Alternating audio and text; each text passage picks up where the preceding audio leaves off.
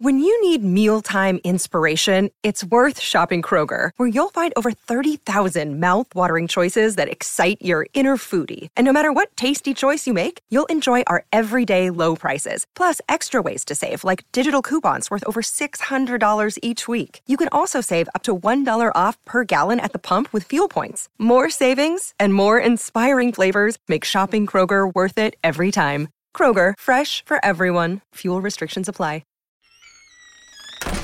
She told him she'd stay with him forever. This week on the podcast, L.J. Smith's The Forbidden Game, Book 2, The Chase.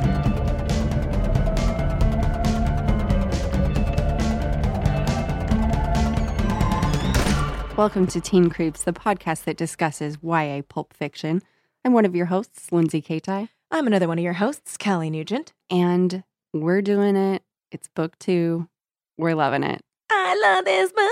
It's even better. And oh my God, It's so good. Again, when I finished it, I was like, I want to keep going. I know. It's so good. When I get home, I'm starting book 3. Me too. Yep. Well, good thing we're like recording fairly soon after, so it'll Indeed, we are.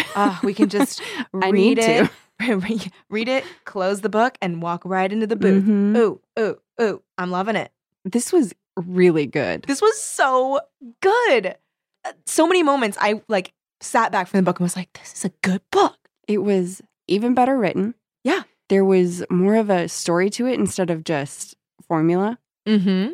And like the Julian Jenny stuff was way more intense. Yeah, it was so intense. Criticism, no Zach. No Zach. No Zach weirdness. I actually tabbed Very little Zach. where I thought there was going to be some I Zach know. weirdness, and it wasn't. I was like, we could have had more cuz on cuz.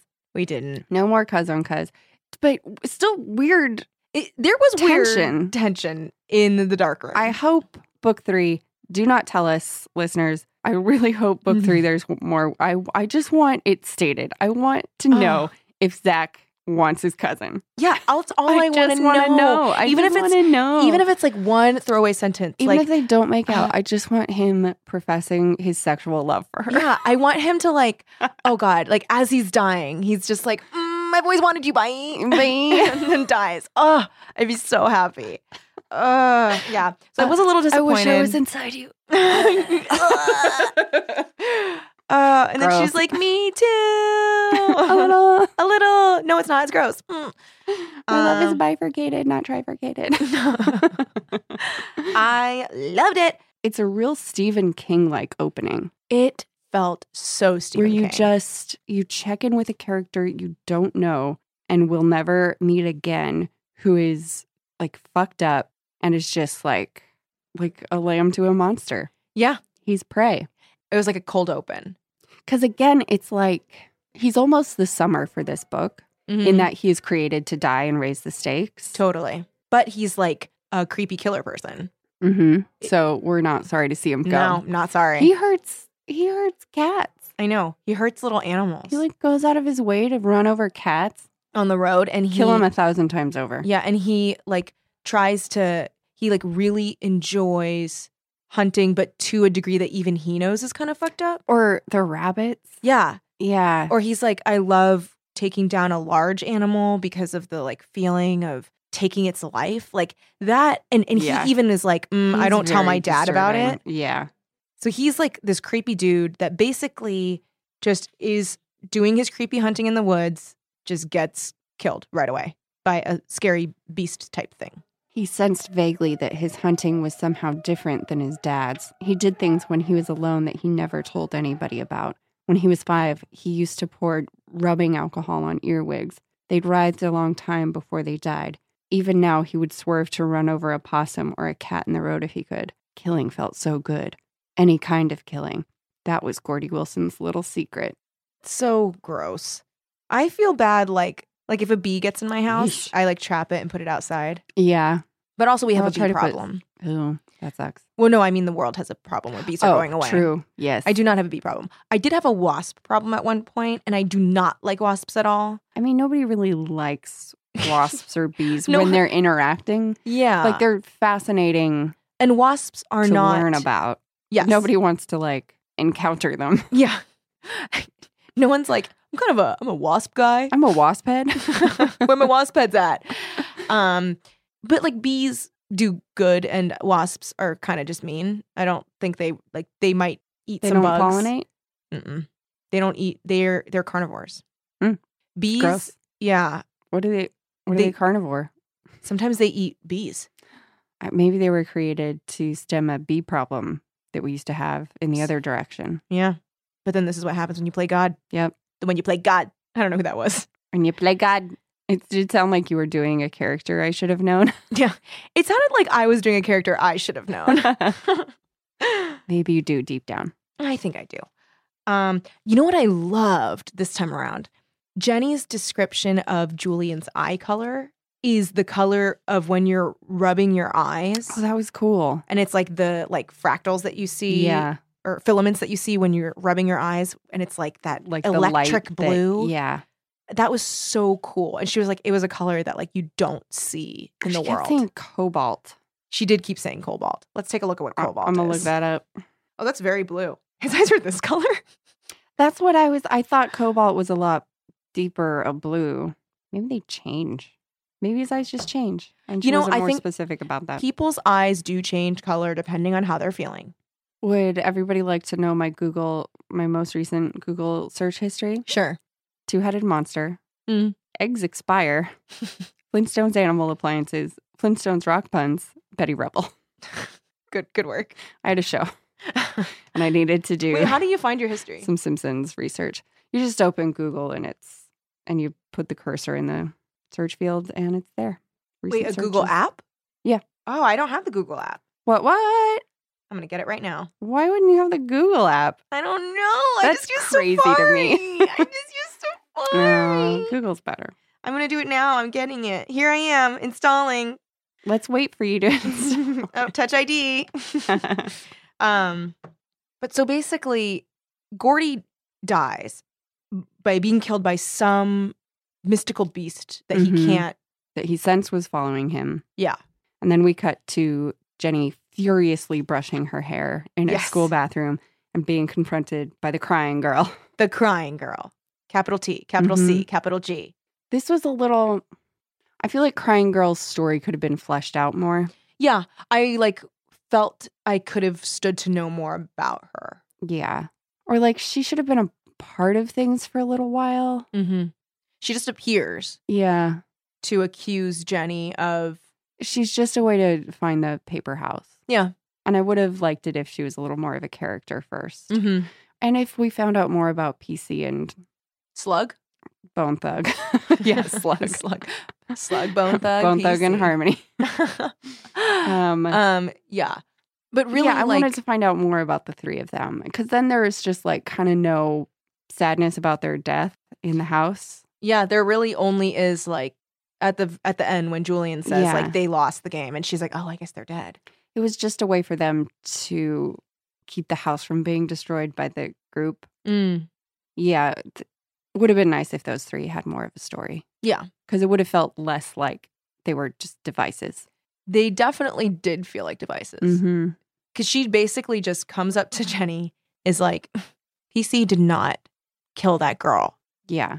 And Jenny's like, duh. Yeah, she's like, I know, I never said that. And she's like, PC didn't kill that girl. And she's like, I know. I told the police that because he didn't. I think you did it. It's like, bitch, I told them I know, she's that like, he didn't do it. What are you not hearing coming out of my mouth? I said he didn't kill her. Do you hear the words coming out of my mouth? She didn't, I guess. She didn't. No. Too blinded by grief. Right. Then she goes away. You're a soc. That's right. Oh, I was just waiting for it to be specified that they were all Hispanic. It was very It was, interesting that it was Lightly implied. it was coded. Yeah. It was a little weird. I mean, I guess I respect that she didn't go for some sort of terrible stereotype. Yeah. I mean, because she Like- already, Better to not describe it, although she did keep saying olive skin. she did. And also we did have to hear about how Dee was, quote, an ebony huntress. Again. Although it was way pulled back this time. Oh, because it was only Thank God. 3 phrases instead Yeah. of 1,000. Yep. And she went through full paragraphs of describing Dee without talking about Yeah. her skin color at all. Mm-hmm. So I was actually pretty proud of her. I think it was a step forward. Yeah. She didn't, it felt like she wasn't quite so defensive about like, I'm totally cool with Black people. Yeah. I think they're beautiful. Yeah. I think maybe her editor was like, all right, so like my most major note is we do about 50% less of that. Yeah. But so, of course, after Jenny hears this, she's like, well, shit, like there's this girl that knows something about PC and like where he went. And so maybe she knows where the paper house is because we need to find that paper house and really destroy it. Mm-hmm. And her friends are all kind of like, I don't know, they're kind of like, they're kind of taking her seriously, but not really. At this point, I felt like they weren't. Maybe it's more like we don't want to have to take you seriously. They're afraid for sure. Mm-hmm. Because it was a very scary. They do all circle up. I don't know if we touched on this, but Tom is a fucking mess in this book. We haven't yet. He is distraught. He is like giving up. He has given up. He has no hope of keeping Jenny. He's like, I'm just going to keep her alive. Yeah. He has relegated himself to skulking around in the shadows. Yeah, he's just become like a benevolent stalker. Yeah, he's like a guardian. He sees himself as like a guardian angel. Yeah. So he's just like skittering around in the dark, like watching his friends. When Jenny goes to round everyone up and explain that they have to find the crying girl to find the house, Tom's nowhere to be found because he's in some bushes. Yeah. They're all like, well, where's Tom? He's a real Sean Spicer. Yes. He's spicing it up in the bushes. He's being spicy. And Jenny, too, is kind of like, I feel like Tom's avoiding me. And she's like, unrelated. I feel different. I really liked that. Mm-hmm. How it's like something got switched on in Jenny. Mm-hmm. She's like a power has been unleashed in her. And the unfortunate thing is that the power was unleashed by a sexual longing for Julian. Yes. That she is trying to control. And also because she fought him, but it's like, it's making cute dudes at school ask her to prom. Yeah. What the fuck is Audrey's problem? Why is Audrey trying to hook her up? Like this is not a make Tom jealous situation. The whole problem is that Tom is jealous. Why would you be like, oh, the way to get Tom to talk to you again is by going out with yet another dude? Yeah, she's like, he seems to be jealous that you and this supernatural being have a special connection. A way to make him like be able to conceptualize his feelings for you better is for him to see you with a human boy. Yeah. So then she's like, go just like if you want to draw him out of those bushes, threaten to go to yet another guy. Yeah.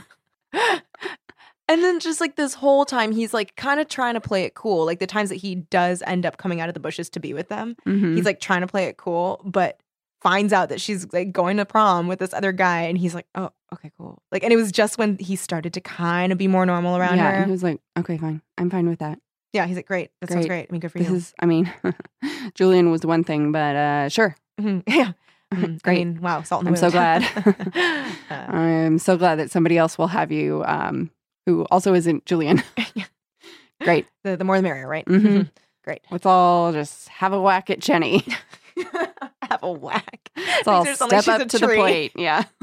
So like apart from Tom being weird, is Zach being weird and it never really getting fully addressed? No. Because like, so they're all meeting up, and so I went to find this in the book, the part where she finds Zach.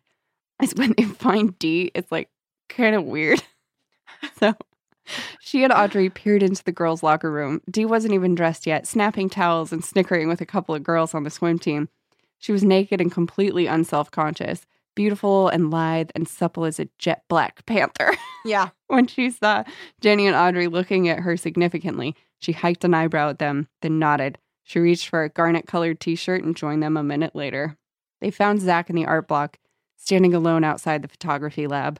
That wasn't surprising. Zach was usually alone. What surprised Jenny was that he wasn't inside the lab working. Zach's thin, intense face had always been pale, but these days it looked almost chalky. And in the last few weeks, he'd taken to wearing black cotton twills and shirts. He's changed, Jenny thought. Well, no wonder. What they'd been through would have changed anyone. But he's changed in a way nobody else has quite changed. Yeah. I mean, he also, like, later on in the book, his parents, I guess, off-page have talked to her parents. And her parents ask, her mom asks Jenny, like, have you heard anything weird going on with Zach? Because his parents have noticed something different about him. And she's like, I don't know. I know that it's addressed that he like is afraid to do any more photography because of the whole like Magritte thing that gets introduced. Where he And loses the, his mind over a Magritte painting. Which I get, that's like, I love that painting. It's a really cool painting. So his whole reasoning is that, so the painting of This Is Not a Pipe, which the whole point of it is that an image of a pipe is not a pipe. Mm-hmm. And so the images he's taking aren't real, and yet he's afraid they're real because things were made real in the game house. Yeah, because that like Julian was literally that painting, like he could take that painting that says this is not a pipe and literally make it a pipe. But to me, that wasn't a satisfactory answer for why he had changed so much compared to everybody else. And I'm hopeful that some of that does get at least addressed more in the third book because of what ends up happening at the end with him and Tom. Yeah, I thought hopefully Julian was going to take, because I happened to see, because I was looking for some original books online, because I don't like this fucking omnibus. Yeah. And I did happen to see that like the third book is that Julian has Zach and Tom. And I was like, yeah, he does, because they're his competition. Yes. But then there wasn't enough about Zach. Yeah, I know. Well, I'm hoping that like maybe, I don't know. I want to know what happens with Zach. I feel like there's so much potential there for like him to have some kind of like awakening about his sexual feelings with her. I want the disturbing truth. Yeah, me too. Give it to us. Come on. We're begging. We've got open hands waiting, open eyes, open minds. So I found this stuff with the This Is Not a Pipe. Oh, good. Talk. So because we have to get it, Jenny's like real dumb in this moment. So Jenny looked and saw an extremely weird picture. It showed a brown pipe, the kind Audrey's father smoked, with the words, "This is not a pipe," under it. Jenny stared at it, feeling stupid. Beside her, Zach was tense, waiting for her response. "But it is a pipe," she said timidly, tapping her finger on the brown bowl. Zach's gray eyes were still on the book. "No, it isn't." "Yes, it is." "No, it isn't. A picture of a pipe is not a pipe." For a moment, she got it, and then it slipped away. It made her head hurt, but it also gave her a vaguely excited feeling, mystical. "The image isn't reality," Zach said quietly, but with force. "Even though we're used to thinking that way a lot of the time. We show a kid a picture of a dog and say, 'This is a doggy.' But it's not. It's just an image." He glanced at her sideways and added, "A paper house is not a house." And Jenny goes, "It's bizarre. I like it." She smiled at Zach, feeling as if they had a secret. She saw his expression change, and then he looked away, his gray eyes distant. "It's important to know the difference between image and reality," he said softly. He glanced at her sideways again, as if considering whether to tell her another secret. And I was like, yeah. No, I was ready. And then considering whether she could be trusted. Then he said almost casually, "You know, I used to think that imaginary worlds were safer than the real one. Then I saw a real imaginary world, and it was..." He stopped. Jenny was startled at his expression. She put her hand on his arm. "I know." And then he says something about, like, "Remember when we used to play as kids? We didn't know what was real and what isn't, but it's important now. It's important to me." Nobody cares. Nobody cares. So Jenny's response is, or like assumption now is like, oh, his photography is art. It wasn't safe anymore. It had been contaminated by his experience in the shadow world. So then again, he hunched one shoulder again. "I just haven't seen anything I wanted to photograph. I used to see things all the time and wanted to shoot them, but lately I just don't care." "I'm sorry, Zach, but I'm glad you told me," Jenny thought. She felt very close to her cousin just then. She went on in a low voice, "Maybe when this is all over." She was cut off by the bang of a door. The quiet moment was shattered. Zach's father stood in the doorway. And I was like, fuck you, Zach's dad. I know. Ugh. I thought we were getting to some good shit. I know. And then no. So what was that? It can't have been that simple. It can't have been what Jenny was fully assuming. Otherwise, boring. Yeah, that's so boring. You know what I think? Okay, so he's like, when he's talking about how the image is not the thing. And so he's like, just like paper houses aren't real houses. And I used to think that, I'm really twisting this. And he's like, I used to think that imaginary worlds were safer, but then I went to an imaginary world. Maybe he somehow I think I know where you're going. That she made out with a doppelganger of his disguised as Julian. And he's like, that's dangerous. We can't touch that. It's too real. Or like he like imagined being with her and that was perfectly safe. But now fantasies are being made real. Yeah, and so he's like, I love that this could all be so long and wrong, and people listening are like, that's so wrong. But we're like, maybe it's going to be this. Please put more creepy cousin stuff in the book. But it could be. Yeah, he's like, because there's something he's not saying. What is he not saying? Well, then he goes into, I have to know. Liz. I have to know. He went into, oh my God. Because, so like, here's another thing that occurred to me.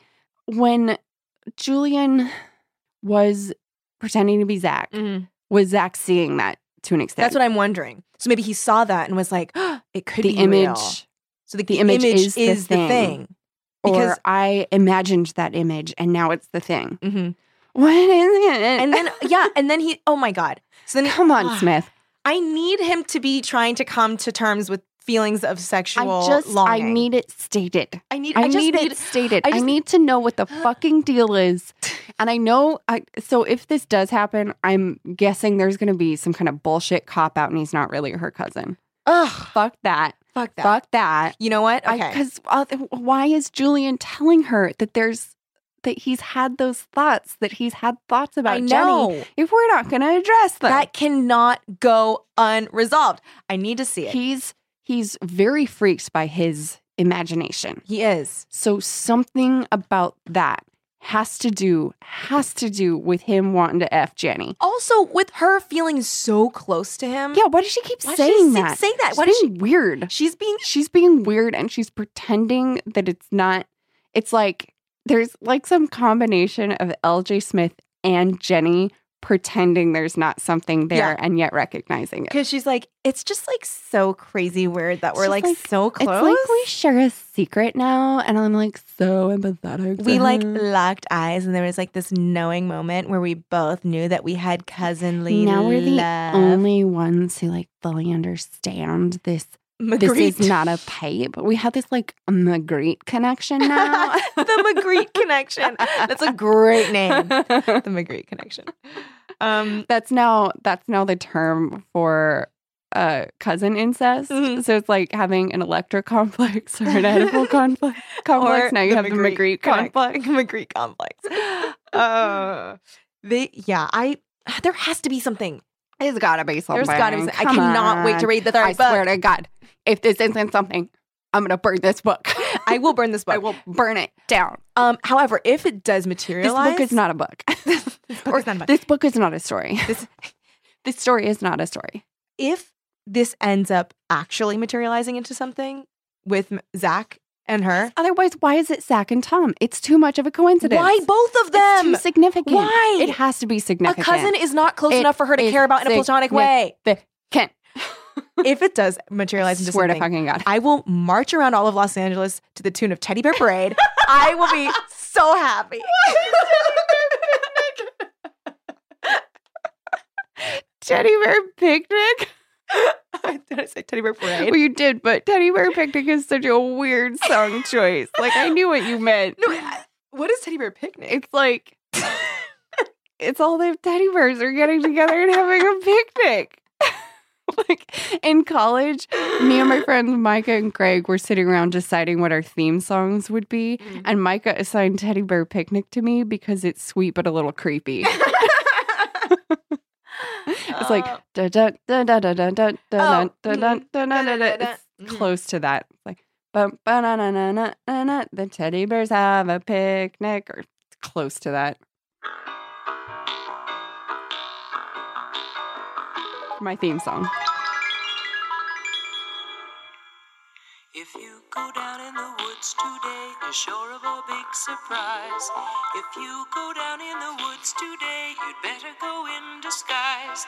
For every bear that it's so threatening. Was will gather there for certain, because today's the day the teddy bears have their picnic. But there is a song called Teddy Bear Parade. Say what you were going to say. I'll look that up. That she's singing with a lot of, you can tell that she's like trying to make it sound very beautiful and like singing through her mask. And yet it sounds creepy. It sounds insane. It's so chilling. So here's Teddy Bear Parade. So maybe you met this one, but I don't think that you did. Also creepy. A scuffling sound. It's even worse. On the horizon.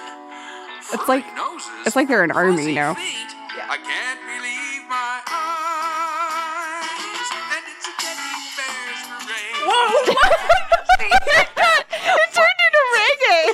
It turned into like Jimmy Buffett. What is that? Oh man. What the hell? And then we have the very last, which is this. Which is also Teddy Bear Picnic. While walking through the forest It's one fine cuter. day in early spring, I heard a It's the sound same and thing. turned I don't get around it. and saw the cutest thing. The teddy bears were holding hand and dancing all about. They winked at one another and started in to shout. No. Whoa. Hold on. Keep it up to the This mic.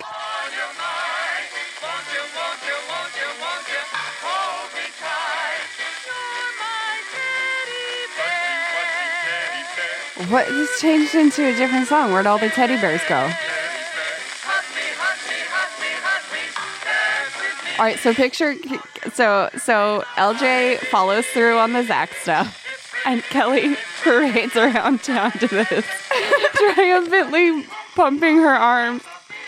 I'm picturing myself like, is that the song? Two little flags, two little like pennants. Weirdo.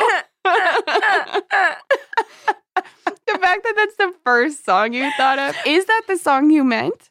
No, I actually, okay, I mentioned it a couple days ago. I said that song and no one called me out on it. So I guess I just thought it was a song. I don't remember. I mean, it is a song. It is a song. I don't, What when did we you played think all it three of was? those songs, None of them sounded familiar. So I was just What like, did well, you think? What in your mind did it signify that that's the song that you would march around town to when incest was confirmed? that it was a happy song. Because I think I did say the phrase, I would march around to Teddy Bear Parade. Or maybe Teddy Bear Picnic. Teddy You Bear said- something. You said Teddy Bear Well, Parade. To just Ryan. now. Oh, I said okay. it to Ryan a while back, and she didn't call me out on anything. So I was like, I guess that's a normal song. Well, she was probably just assuming that, yeah, it's a song. Yeah. Because it certainly evokes an idea. But because I know Teddy Bear Picnic Yeah. so well, or I mean, at least know of it, even if I couldn't quite sing the tune, I was like, no, it's Picnic and it's weird.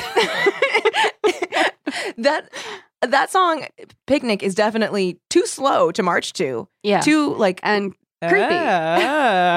It's like if you go there and you're not in disguise, they will eat you. yeah, no. You better be careful when you're sneaking around in the Yeah. woods.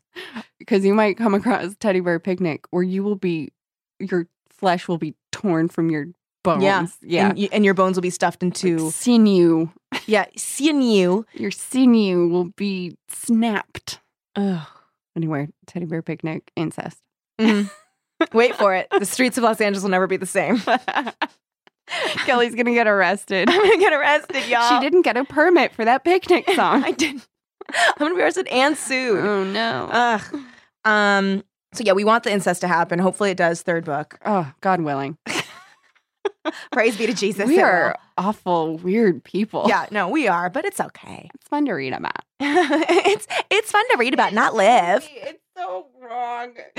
Ugh. It's so gross. It is gross. We like things in books way more than the actual occurrence of Oh, it. there's like 1,000 things in books that I love that I don't want in real life. I mean, for one thing, I don't want a shadow man following me around. But No. I do. Yeah, I do. I want to dream about it. Speaking of dreams, they all have weird kooky dreams. Yes. Yes, They've do. all got. No, they don't have.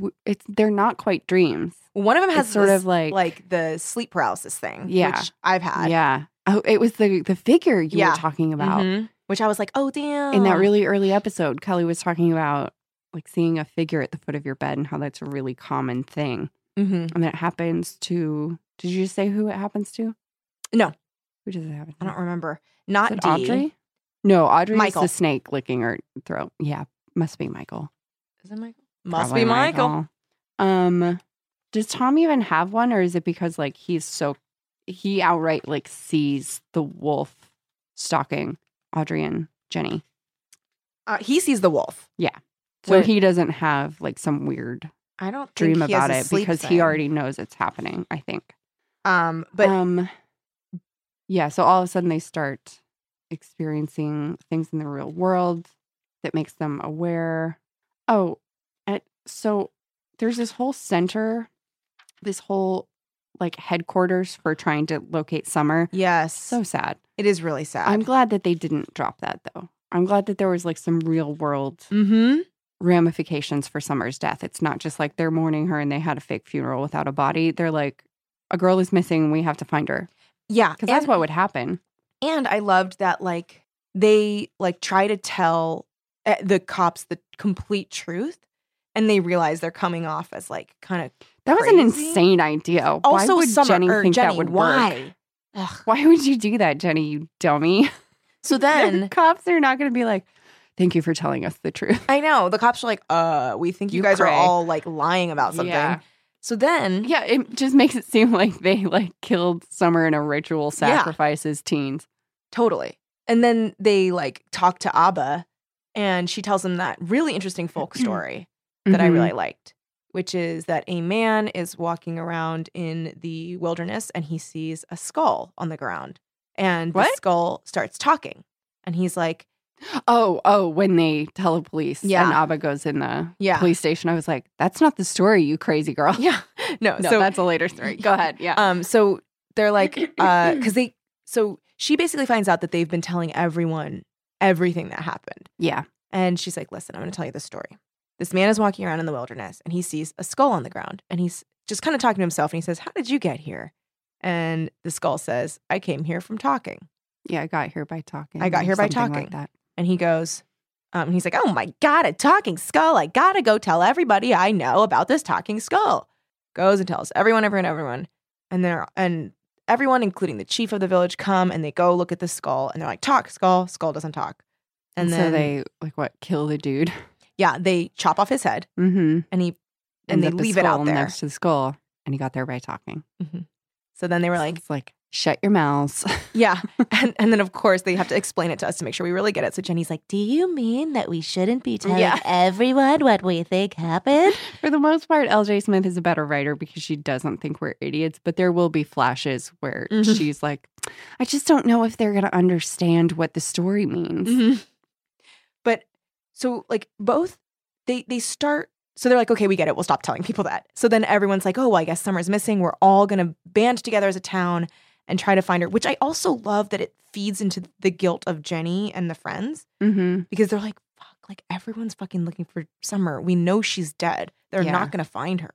So when they get together, they're like, you know what? We've got to find the crying girl because she knows where the box is. Mm-hmm. So like, we got to start canvassing. Let's just knock on doors and like say we're looking for Summer. So they go by the center to be like, oh, we're going to go canvassing again. They get some flyers to have an excuse to go to people's houses and ask them about D.B. Sweeney and Bone Thug and Harmony.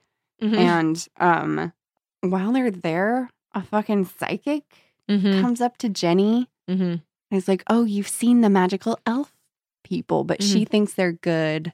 And then she says to Jenny, like, oh, did you get the message? The message was the word vanished.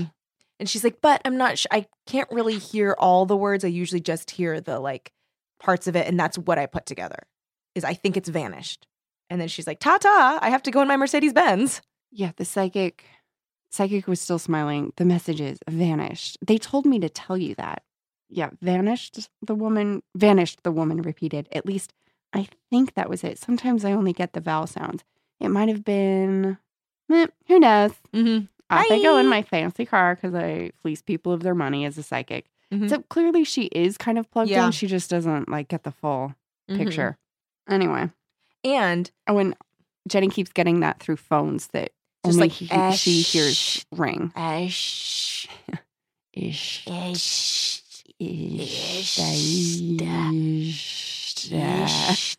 And so she's like, hello? And then just hangs up. What? Oh my God. The fucking computer. Yeah, I just got to that Yeah. J. J. So they're all like, Oh, we forgot the part where they run into the kids playing Lambs and Monsters. that's what I was going to say. Okay. When they're canvassing, she and Audrey are canvassing around together. They're like are all paired up. She's like, we'll take this part, you guys take that part, whatever. And they're canvassing, and Audrey and Jenny go to this house where all these kids are playing in the backyard. And one of the little kids is her little brother, who I actually didn't know she had one until this point. And one of the little kids is Summer's little brother. I think it gets mentioned. I think I just forgot. Just very quickly, though. So all the kids are playing, and they're playing this game that like kind of looks like Cops and Robbers, but it isn't. Yeah. So it's Lambs and Monsters. Kia spoke up. If you're a lamb, you hide, and that's Dee's little sister. If you're a lamb, you hide, and then the monster comes looking for you. And if he tags you, then you're captured, and you have to go back to the monster lair. And you have to stay there until another lamb comes and lets you out. Or until the monster eats you, Cam put in harshly. Kia's eyes flashed, but he can't eat you until he's got all the lambs there. Every single one. That's how she says it. So, gosh, could this be what's going to happen in the book, maybe? Yes. And she's like chilled too, because she's like, this is a creepy game for so kids creepy. to be playing. That's It not totally a game. is. It's Yeah, not. that's not a normal kid game. Then there was another image too that she sees when she's canvassing that like I highlighted because it's so scary. So they keep like, she keeps noticing these shadows kind of being weird in the corners of her eyes, and she's just seeing things like weirdly. And this is after, or maybe this is the same day where she and Audrey are running away from the wolf, and it turns out to be a quote dog, which it wasn't, but whatever. So they're in this house, and it's this little girl, Nori, who's just sitting there the whole time that she and she and Audrey are talking to this boy. And basically she's trying to say like, I need to look out on the eyes of kids, and if you find this crying girl, please figure out how I can get in contact with her. And he's like, okay. And she's like, I really need, if you find a paper house, do not touch it, leave it alone. But if you find this crying girl, tell me. And behind him on a cracked leather sofa, a girl of 4 or 5 was sitting with a dog-eared book on her lap. That's Nori. She can't really read yet. I can too, tilting her face toward the book, although her eyes still remained on her brother, Nori said. Then Little Red Riding Hood says, Grandma, what big eyes you have. Then the wolf says, the better to see you with, my dear. And the whole time they're having this conversation, she keeps peppering in what she's reading. Grandma, what big teeth you have. And then she finishes with, the better to eat you with, my dear. Nori shrieked suddenly, bolting up on the couch. Jenny whirled and dropped her flyers. Nori was standing, eyes wide, mouth pulled into a grimace. For an instant, Jenny saw, not a child, but a small, misshapen goblin. That was so scary to me. And then the mother cried, Nori! And Jenny was jerked back to reality. She felt herself turn red as she gathered the flyers. So it's cool. It was really cool. And so it's not clear, like, obviously Julian is affecting her perception of reality and, like, kind of bringing in aspects of the shadow world into her world now, which was really cool. So then that's when they come across the kids playing Lambs and Monsters. And I like the whole thing about, like, they're going house to house to talk to adults, but really they're looking for kids because the kids see things and they aren't closed off and they can get the, like, real message to them. So she tells all the Lambs and Monsters kids about the paper house and to come to her. Then they're walking to their car and the wolf chases them. And then Tom saves them. Mr. Stalker Boy. And then it's like he and Jenny almost reconnect and Tom almost comes out of his shell in the car. Then this song starts playing on the radio and it's a Dan Fogelberg song with the lyric, like the songs that the darkness composes to worship the light. Jenny and Tom, like Jenny recoils, thinking of Julian. Tom sees something in her that is like, ooh, Julian. And then he's closed off again. And she's like, are we going to break up? Maybe we should just break up. And he's like, I don't know, maybe. I guess, okay. And she's like, okay, fine, bye. Because he's already resigned himself to it. Okay, so guys, we took a brief break so that I can look up this song. We really did not expect what we found. No. So let's put LJ you Smith there. is really fucking with us because there's no fucking way this was a radio single. No. So just imagine. Yeah. Okay, so I'm going to read. Sure.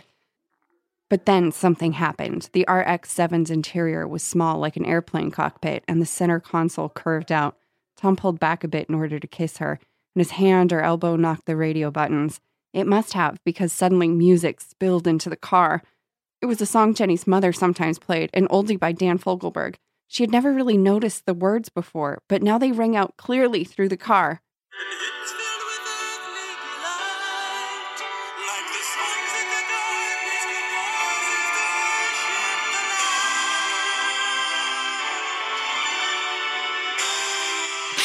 light. What the fuck? Also, And then Jenny recoiled, heart jolting. she's like, no. She's like, oh my God, my panties are wet. She's like, Julian, what? After that, and then you guys, this fucking like instrumental part goes on for like a minute after that. You guys Like, didn't hear it. We were sitting silent it's to insane. this for like 3 minutes. It's insane. So you're telling me that this song came on and Jenny went, oh no, this reminds us of Julian. This reminds It is us, so- me and Tom, of It Julian. is so sweeping.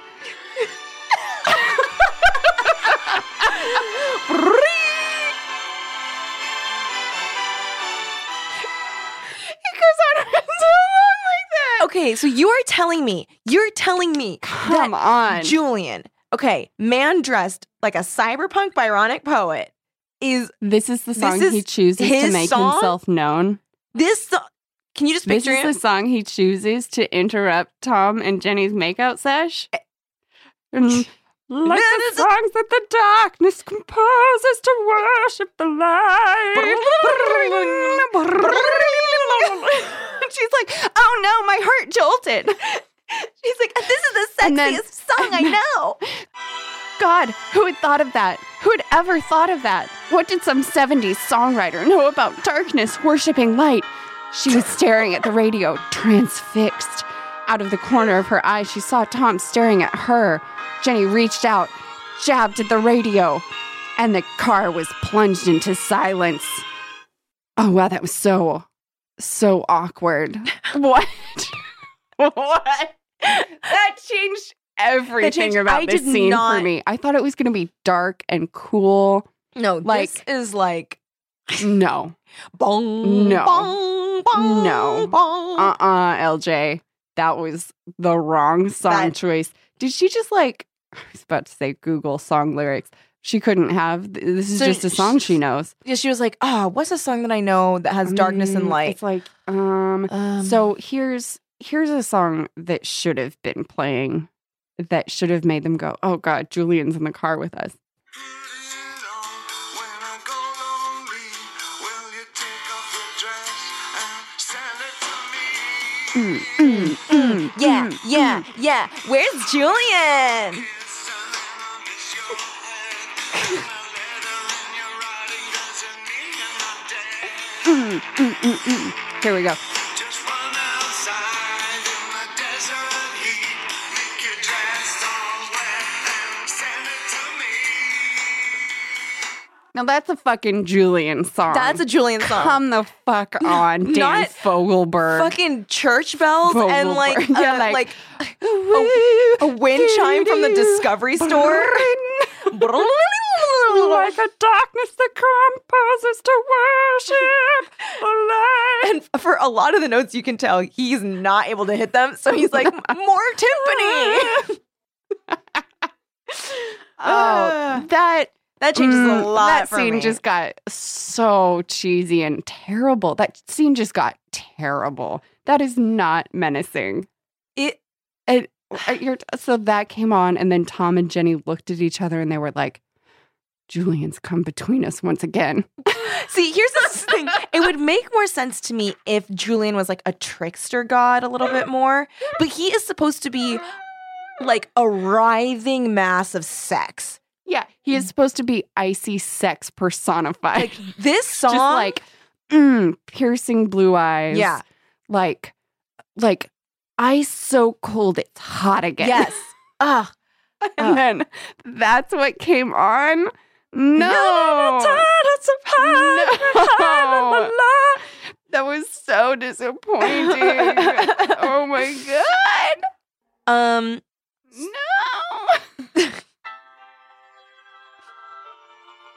This is how the song starts. Oh my God. Oh, And how- unacceptable. How long is that song? It is 5 minutes and 34 seconds. You know what? That is so long. That's pure too hubris. long. Pure No. hubris. It You is like- cannot tell me you wrote that song. Like, did he write that song?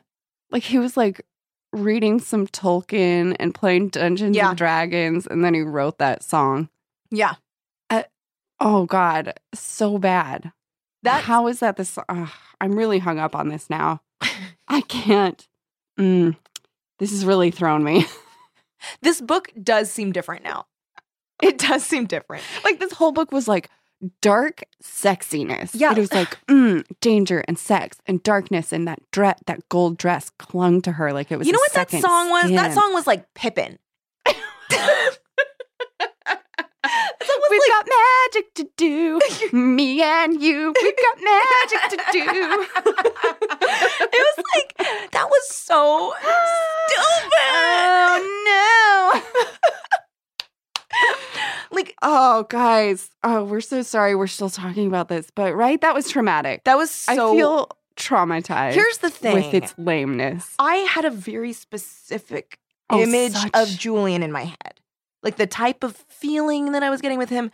This is like, It's implied that he made that song come on. of right? course it is. Of course it is. It's implied, and yet, oh my God. I refuse to believe he Oh made my that song God. come on. Okay, so let's just decide here and now. They truly did just accidentally bump the radio. Yeah. And it was you know like, what? She's reading into things too much.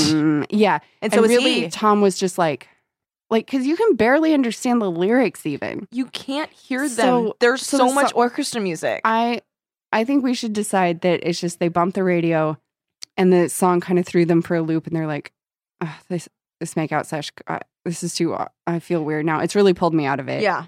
And I would even say that Jenny, she's so paranoid right now. Sure, maybe she was like, Julian did this or Yeah, 'cause something. she's feeling so guilty. Yeah. And then Tom picks up on her guilt and he's like, well, of course And she's that's feeling what they're guilty going about it. on. And meanwhile, Julian's like doing Julian's something elsewhere. else. He's not Julian's involved. not even paying He doesn't even attention. know. Julian is like in a lair with a wolf and a snake, Yeah. and he's like thinking about Jenny. Yeah, and he's he's like- hoping that she'll go outside and make her dress all wet. Yeah, and sell send it to him. Yeah. And he's like busy like shining his boots with the spit of that wolf. He Yeah. is like, He's sitting on a throne yeah, made of ice. yeah. He's lacing up his little like lace up top. Or he's sitting and it's undone. Oh, It's sitting and it's undone. He's sitting, it's And his undone. icy pecs You know what? are revealed. Okay. And then there's a wolf at his There's a feet, wolf, and he's the just snake like is, like- petting it, Like kind of on his shoulder. suggestively. Oh, he's and petting the and he's wolf. like, I'm gonna pet Jenny like this. Oh, he's like, this could be you, Jenny, but you plan. Yeah, and the snake is like writhing around his arm. Yeah. in a spiral. Right. Oh, And but the he's sleeve like- is kind of like coming open and undone. Mhm. On Yeah, that. yeah. Oh, It's like he- it's he's- rolled up to his elbows. Yes. Yes. And his like white hot punk hair. Yeah. Oh my is God, just, he's like, so perched hot. on his head, and he's like, in time, my dear. Yeah. No idea that He this has fucking no idea about this idea about whole this situation. fucking Dan Fogelberg fucking nonsense. He's like, I'm not even like in that car with you at Yeah. all. He's like, He's I'm taking like, some time for him. I've taken the ring to the Mhm. blacksmith. I'm having him like reinforce yeah. it. Sure. I'm just gonna etch this engraving further. He's like, I have to put in a call to the It's florist. just like I gotta. I have to put it. I have get to those arrange yellow. those magical yellow flowers at the florist. He's like, I'm gonna get a bigger cod piece. Mhm, mhm. No, he is not in that car. All right, we gotta move on. we Fuck have that to. fucking scene. So each of the fucking teens are experiencing their own strange phenomena. Jenny is working away at this IBM clone. It's not a real IBM. Or which IBM. is such a weird, or is that just what? That just must have been a normal thing that yeah. the computers were called. Yeah. Oh no. Yeah, it would be like a generic. Generic It'd be computer. like an Acer. Yeah. It'd be like an Acer. So she's like typing her name and she hits J and it just starts. It's stuck. The computer is just typing J at her and like didn't you get the sense that the color of the screen was just the color of Julian's eyes? Yeah, that's what she kind of, I think she might have even. So the color, maybe that's why that's in the my color head. of the screen is his eyes, and it's the white text. So we all know that screen. And it's just capital J, and it won't stop. And it's not wrapping either. So it's just infinitely going. And she's... Oh, before that is when Jenny figures out that the voice on the other end of the phone is not saying vanished. It's saying famished, which is fucking hot. Yeah, he's starving for her. Starving for her. Not in a Dan Fogelberg way. In a fucking Bowie way. Yeah. In a let's dance way. So the J won't stop, and she starts panicking. And she unplugs the keyboard. Or unplugs the keyboard. That's still not going. Working. Oh, bitch to her side is like, you unplugged the keyboard, we're not supposed to She's like, teacher, Jenny's doing this. Unplugged the keyboard, which does absolutely nothing. And then she turns off the computer, like, from the tower, and nothing happens. Still, the J is still going. And she's like, oh my God. Then a pop, and all of the lights go out, and everything's completely dark. And she feels something slithering on her leg. Oh, yeah. Well, first she hears like the feeling or the sound of something dry rubbing against the ground towards her. Yeah. Let me see if I can. I'm going to try to do it. That's the sound of the snake. Oh, yeah. Let's see. Oh, okay. Yeah. Yeah. Is that tracking? Or, oh. Kelly and I are just staring at each other like, is this it? Is this it? Anyway. That was our segment, Adventures in Foley. Yeah. So, and then she feels it like rub up against her leg, and she's like, ooh. And then the lights come back on, and she looks down, and it's a keyboard cord, which she's kind of like, that was it. Sure, that was it. All right. Creating models in my mind, like Michael said. Which, yeah, they all jump on real, that. Like, cognitive science that he's trying to force here to explain everything. Yeah. Oh, I love the scenes of everybody having their scary moments. Yes. They are good. They're so much better than the rooms. And they're brief, but they're so much better than the so rooms scary. in the first book. So after Jenny, like, has this moment, she's like, right, it's just models. Because Michael had been pushing this idea of models. And basically, I don't remember what his theory was. It was just like, if you have created a model in your mind of what you think is happening, so like cognitive dissonance, basically. Not quite. Oh, because you're thinking. Never mind. It's I guess a little, but I was taught that cognitive dissonance is when you. Oh, I guess that is the same. I feel like it's thing. gray like, and elephants. So you though. It's no. Like, yeah. It's not the same. It's thing, not. But It's like not. it can be the same, but isn't always the same. Yeah. So this is like if you have decided something scary is going on, then anything that happens to you will reinforce that. Yeah. Because your confirmation bias will be like, well, exactly. It's that. Yeah. It's that. So then she gives him a call. She gives Michael a call after this happens, and she's like, you know what? You were right. You're so right. I thought about it. That's like, what it was. I thought it was a snake, and it was a keyboard cord. And he's like, great. He's like, that's what it was. And he's like, Jenny? And she's like, And he's like, Never mind. Hangs up, and then we get his scary moment. Yeah, and then she had called, and he was sure that something was looking at him. And he's like, but that's not what it is. Right. And he kept thinking that something was moving right outside his second floor apartment window. Here it is. Michael stared at the cordless phone he'd just clicked off. Then he glanced uneasily at his bedroom window. He wondered if he should have told Jenny, but Jenny had enough to worry about. Besides, there was no reason to do anything to tarnish his own brilliant theory. It was just battle fatigue, and he was as subject to it as anyone else. Stress, tension. In his own case, combined with a rather nervous temperament, Michael had always claimed to be an unashamed coward. That would account for the feeling he'd had all day of being watched. And there was nothing really moving outside that window. It was a second-floor apartment, after all. Yikes. So it begins. And then we get Audrey. She gets her figure at the end of the bed. No, Audrey has her sleep I mixed it up again. Yeah, sleep licking. Yep. So Audrey gets like a little lick on the throat. Yeah, she's like dreaming that she's a lovely cat and she's being licked. And then she wakes up and she still feels the licking. Big cat. and she reaches to the back of her neck, and her neck is wet. And then That would be the strange wolf, musky though. smell. It's the wolf. Yeah. A strange musky smell fills the room. Oh, D is the figure, And then but it's above her. it's above her. There's I another. like that there's a Bruce Lee poster. Yeah. She's like, fuck you, Bruce Lee. And she tears it off the wall Yeah. where the figure poked out from. And that figure was pretty scary because so she's laying down, and where her headboard is, above the headboard is the Bruce Lee poster. So it's coming out of the Yeah. wall over And her. peeking down at her. That is horrifying. Yeah. That's so scary. Yeah, if you saw like a face upside or like a dark Yeah. figure hanging upside down and looking at you And you're in the middle of the night. over a place it couldn't possibly be. And so she wakes up and like flips the lights on. All of them, I love that all of them like freak out, wake up, and turn on all the lights. Because that's such a Well, of feeling that course we you all would do get. that. Yeah. And then Zach. Is Zach's the figure? Why do we keep thinking somebody has a figure at the end of their bed? Yeah, because Zach's is the 12-point buck that's Mhm. hanging over his face. Yeah. And then he I'm a dummy. wakes up and then runs out and then checks, and the 12-point buck is still hanging in the other room. Mm-hmm. But he also turns on all the lights. Because they're in the shadows. And of course, Michael is, oh, you know why? It's because he says the word dark figure in your room. So Yeah, I probably was just... hypnopompic hallucination, Michael said to Dee the next morning. That's when you think you've woken up, but your mind is still dreaming. The dark figure in your room is a classic example. They even have a name for it, the old hag syndrome, because some people think it's an old lady sitting on their chest, paralyzing them.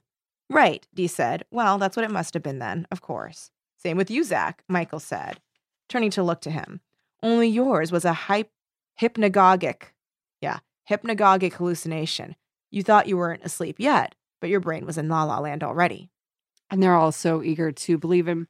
Yeah, they're just like, oh, okay. Even though Audrey's like, then why was my throat wet? They all kind of like sail past it without totally addressing He's that. like, And they're like, sweat. hey, did you hear about that dead body? Yeah, they're like, hey, Gordy's dead. And Tom had gone to check it out. La la la. Oh, yeah, Tom's in the creek bed. And he finds some gooey substance, which is black. Red gook. But then, yeah, when he like spreads it out thin, it's red. And he's like, Mhm. this seems like blood. Everyone is falling apart because they Yeah. are constantly riddled with fear, bad sleeping. Mm-hmm. They're seeing things. And I love that Julian's just like tormenting all of them. Yep. I love that. And then, so Cam comes to her, Summer's little brother, and is like, oh, I know where the crying girl lives. They visit the crying girl, Angela. Mm-hmm. And Angela shows them the shed in the back where her and PC would make out Mm-hmm. and where they'd hide out after they stole some stuff. And they find the paper house destroyed. And they know that PC and Slug are dead. Yeah. And it's just the house. There's no dolls. There's no ring. Yep. Oh, and they see the rune. The rune for Right. crossing the border between worlds. But the way it looks is that it's kind of like a lopsided, like a J. J, and it looks a little like a signature. So everybody's finally very sure that Julian's back in town. Mm-hmm. But then Denny's like, oh, right, I have to go to prom with Brian. And so she's like, I don't know what I'm going to do. Like Brian Detlinger. And she totally forgets. And Brian's like, hey, what color is your dress? So I can match it. And she's like, Or she was "Ugh," calling to say no. say no. And then he's like, what color's your dress? I'm so excited. And then Audrey says, Say tell him it's gold. gold. And she goes, gold? Oh, no, that's my sex dress. Yeah. Okay. First of all, she's like, that's my dress. That's liquid sex. Uh-huh. But she felt too bad and she couldn't break it off with Brian. Yeah, So now Jenny going to prom in a sexy dress. And this is senior prom, not junior prom. So it's Mhm. very different It's for her. very important. So here's the dress part. She picked up, oh, wait, where is it? Hang on. Okay. It just describes the dress. All right. She picks up the liquid gold again. It was the dress. The material was gold foil, which showed a subtle pattern of flowers and leaves when the light hit it the right way, almost like tapestry. The colors were rich and shimmering, and the thin fabric was silky soft. Audrey had been crazy over it, but Audrey only wore black and white. You have to get it, she told Jenny, tilting the shining fabric back and forth under the lights and ignoring the bevy of trailing saleswomen. Saleswomen always trailed when Audrey shopped. So Jenny had bought it, but she'd been right. Tom wouldn't let her wear it to the junior prom. Oosh, yikes, Tom. It was too short, too clinging, molding itself to her like a shining skin. Her legs looked as long as Dee's underneath. Now she put it on and reached for a brush. She bent over, brushing, then stood, flipping her hair back. She ran her fingers through her hair to fluff it. Then she stepped to the full-length maple mirror. She had to admit it. The dress was a masterpiece, a glittering, shameless work of art. Her hair was a mass of dark gold around her face, different from her usual soft look. Her entire image seemed touched with gold. She looked like a crown princess. She felt like a virgin sacrifice. Oh, Damn. way to end it. I forgot like about a that virgin line. sacrifice. I loved that line. Also, I know that I know that in general I feel bad for Tom, but I didn't like that he didn't let her wear the dress. Exactly. But that's that's in that line old with, Tom? Yeah, the old Tom where he was like a little bit controlling, kind of taking her for granted that she'd always be there. Mhm. He liked her to look a certain way, and she did that because she loved him. And now Jenny's coming to her own, Mhm. and Tom's like, fuck, I'm going to lose her. I already have lost her. Yeah, that's true. And there was a note that I had for something that the way that he describes having, this is a little bit from before, Mm-hmm. but he describes having seen her in the other place. And I felt like there's so many of these descriptions of like the feelings people have about like the feeling that Jenny has when she sees Julian in her world. I thought was Mhm. amazing when she says that he seems like he's more real than the world around Yeah. her. And then this part when Tom is describing Jenny, he'd seen her in that other place, inside that paper house that had turned real. She'd been so brave and so beautiful it made his throat hurt, which is like, Oh, that's interesting. that's such a good description because like, Yeah, your Yeah. throat gets like a lump in it. mhm. Or when she's like, toward the end when Jenny's describing the feeling of like the burst of love that she feels for Tom in a moment, and it's like Mhm. that her chest is like aching. Mm-hmm. Like these descriptions are so good, and Yeah. so on point. That reminded me that Jenny, now, like the whole world seems more vivid to her. Like Yes. colors seem more colorful, smells are smellier. Yeah, Like colors are more color, smells are Oh, smellier. that whole part where she strips down and she just floats in her pool. Yes, she goes That skinny was dipping. cool. She does like a ritual to make herself feel better, and she just like stands naked in the Yes. moonlight and then Yeah. dips into the cold pool and just feels all of like just the sensations. Yeah, and when like where she like feels the coolness all around her. Where Yeah. she's like it's like pressing on all sides of her. I Yeah. loved that. And it's like Jenny knows that she's different. I think LJ Smith is a woman that has lived life and knows how to like and is like very in touch with like feelings and like sensations and can put them into She's a good writer. Well, there are some people who Yeah. I'm like aren't or who like some writers who you can tell are not observant about their own Or, like totally connected. yeah, or like even like physical manifestations of feeling, Mm-hmm. like of like emotion. Some people don't even bother. It's very weird. Like sometimes I'll just be talking to someone and I'm like, oh, you know that feeling of like this? And they'll be like, I've never felt that. And it's like, okay. Yeah. Like it's interesting. And she's just a good writer, and I think we're kind of Yeah. thirsty for that. Yeah. Yeah. Yeah.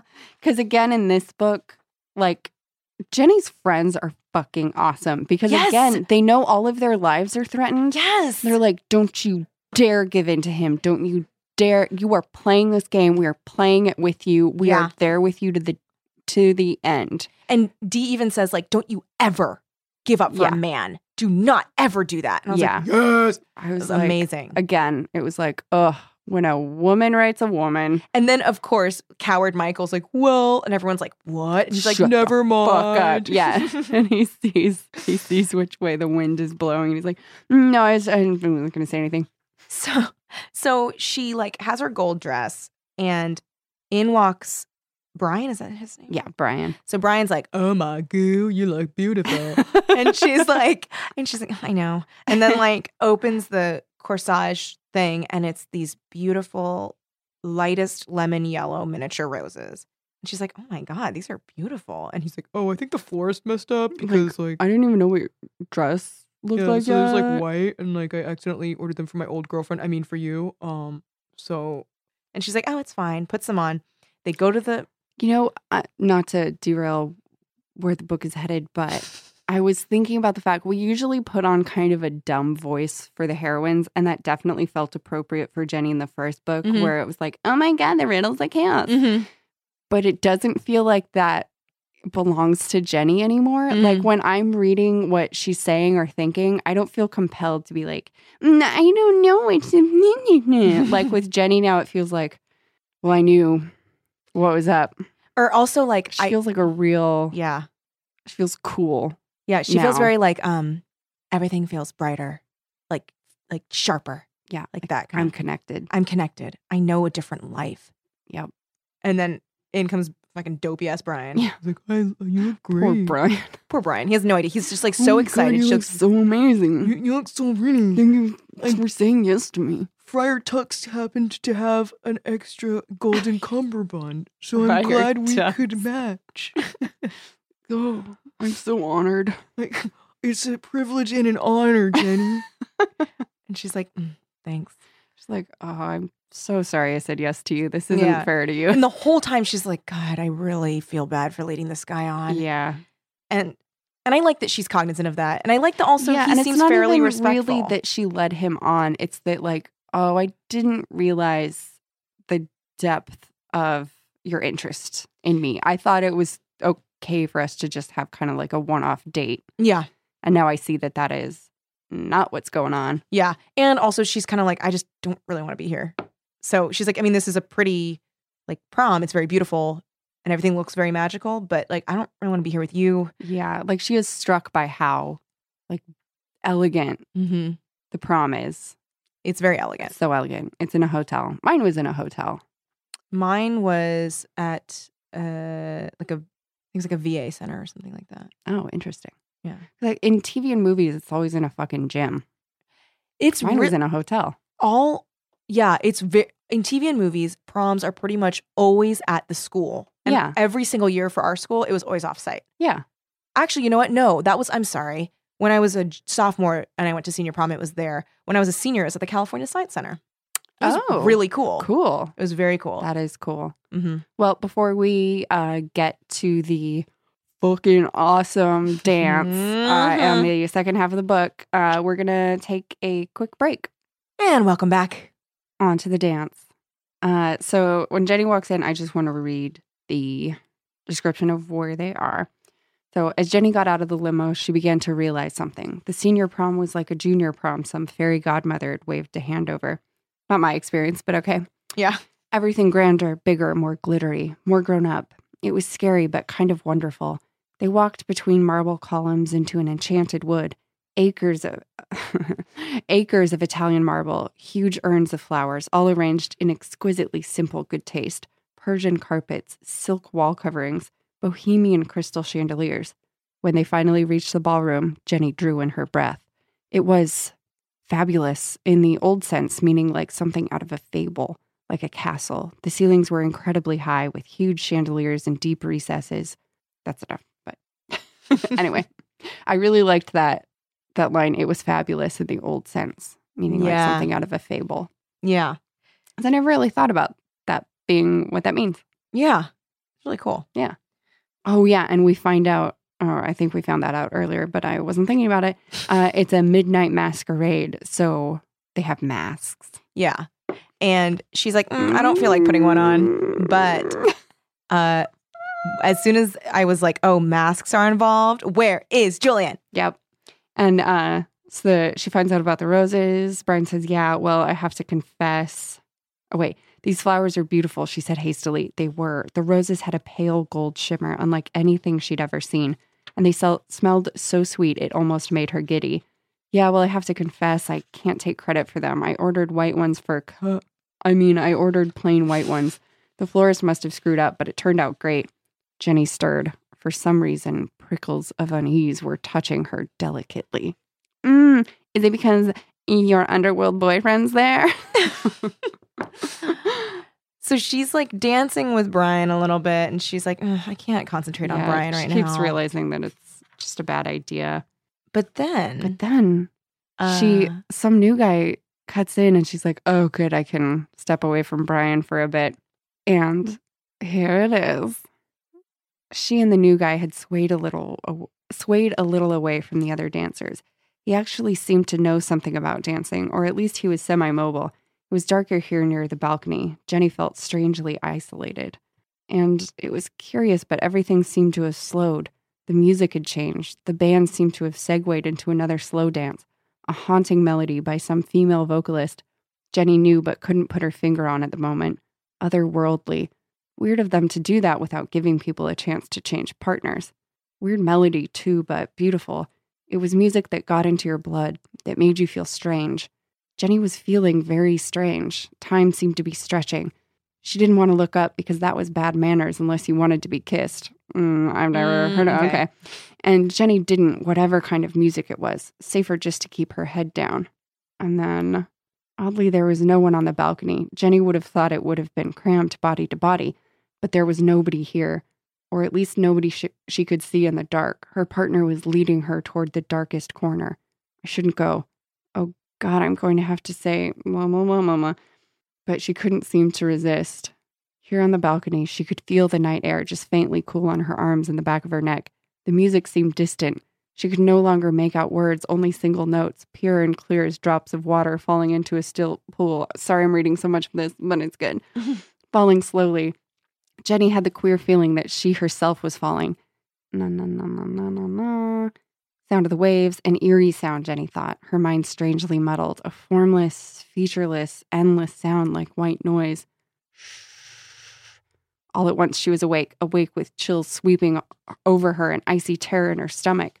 Blah, blah, blah. Then at last she tried to pull away, but her partner wouldn't let her. She was held in a grip of steel.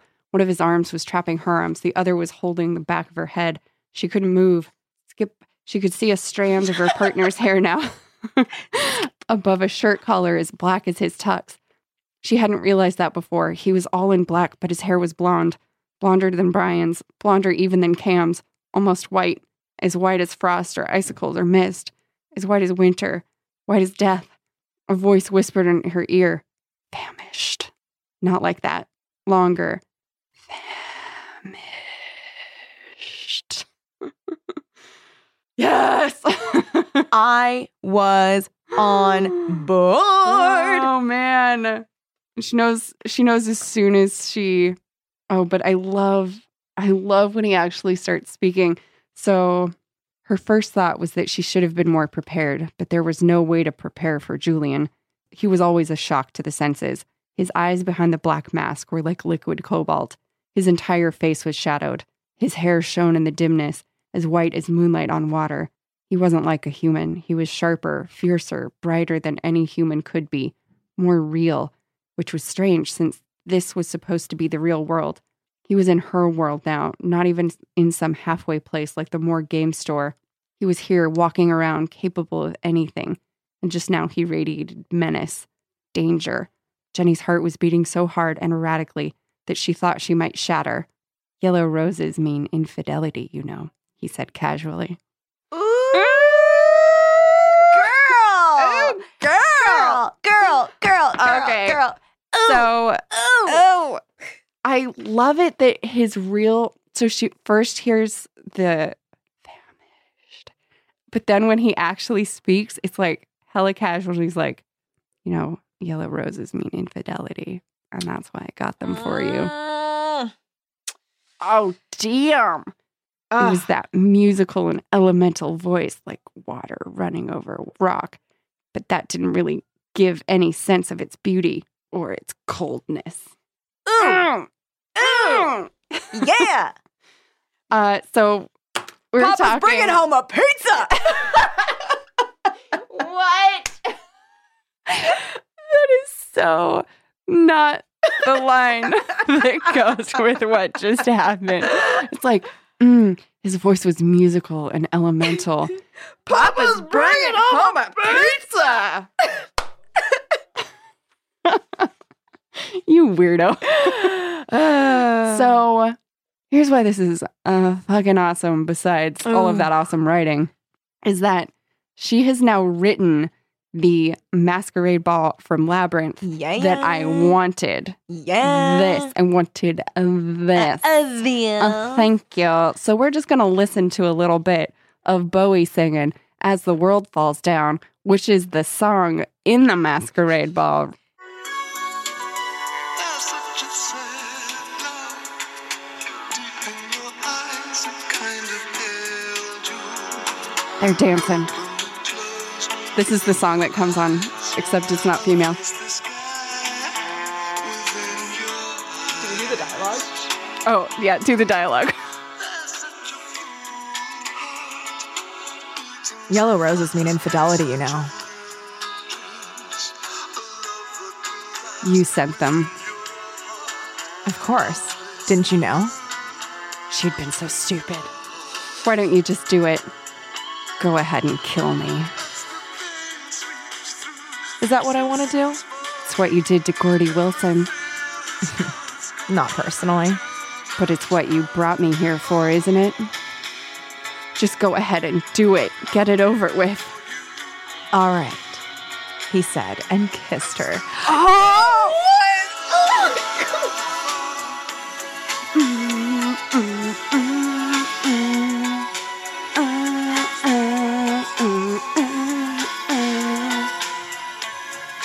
Falling in love. Oh. And I love that right after, all right, he said and kissed her. Oh. Oh, yeah. Oh. She thought she'd remembered how it was with Julian, how it felt to be kissed by him. Her memories had lied. Or maybe this kind of thing was too strong for memory to be anything but a shadow of it. In one instant, she was transported back to the paper house, back to the shock she'd felt at his first touch. When Tom held her, back in the old days, when Tom still loved her, his arms had made her feel safe, comforted. Julian didn't make her feel safe at all. She was trembling instantly, falling, soaring, the electricity he carried around with him flooding into her, tingling in every nerve ending, sweet shocks that sent her mind reeling. Oh God, I can't. It's wrong. It's wrong. He's evil. I can't feel anything for him. I told Tom I didn't feel anything. Her body didn't listen to her.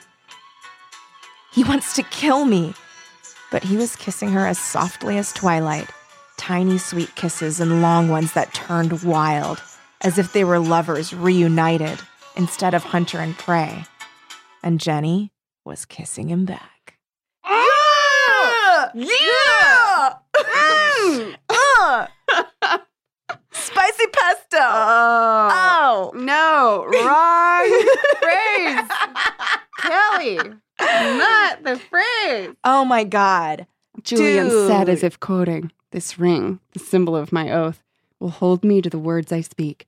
All I refuse, and thee I choose." Yeah! And it ends up back on her finger. Yeah, she's like, wait, what? Damn, that ring is back. If darkness had taken on a face and a voice, if the powers of night had gathered themselves together and formed themselves into a human being, they would have made something like Julian, and she was his. Oh, yeah. Bride of the devil. Mm. Love it. Love it. This is like, God. This is what Labyrinth should have been. Honestly, I and, want so much more of this.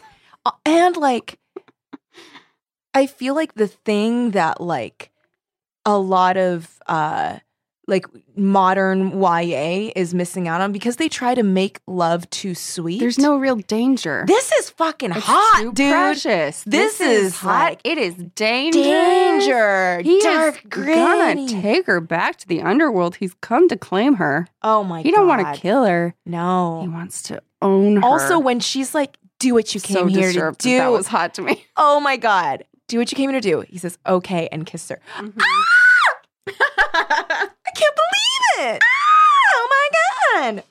So yeah, So then, and then he offers her a new game. yeah, he's like, fine, new game. We're going to play Lambs and on. Monsters.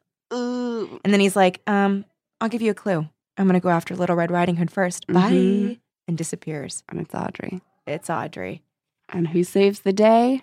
when Audrey's about to fall in a vortex because she's being driven there by a wolf. Stocky Stockerson. Tom. Mm-hmm. Tom's been crawling around in that seagrass. Stockerson himself crawling around that seagrass. He's just been popping his head out, waiting for something to happen. So spicy. He's so spicy. So she's like basically being herded by this wolf into this vortex hole. Last unicorn, baby. Yes, she's about to fall in. Tom Red just wolf. tackles her out of the way.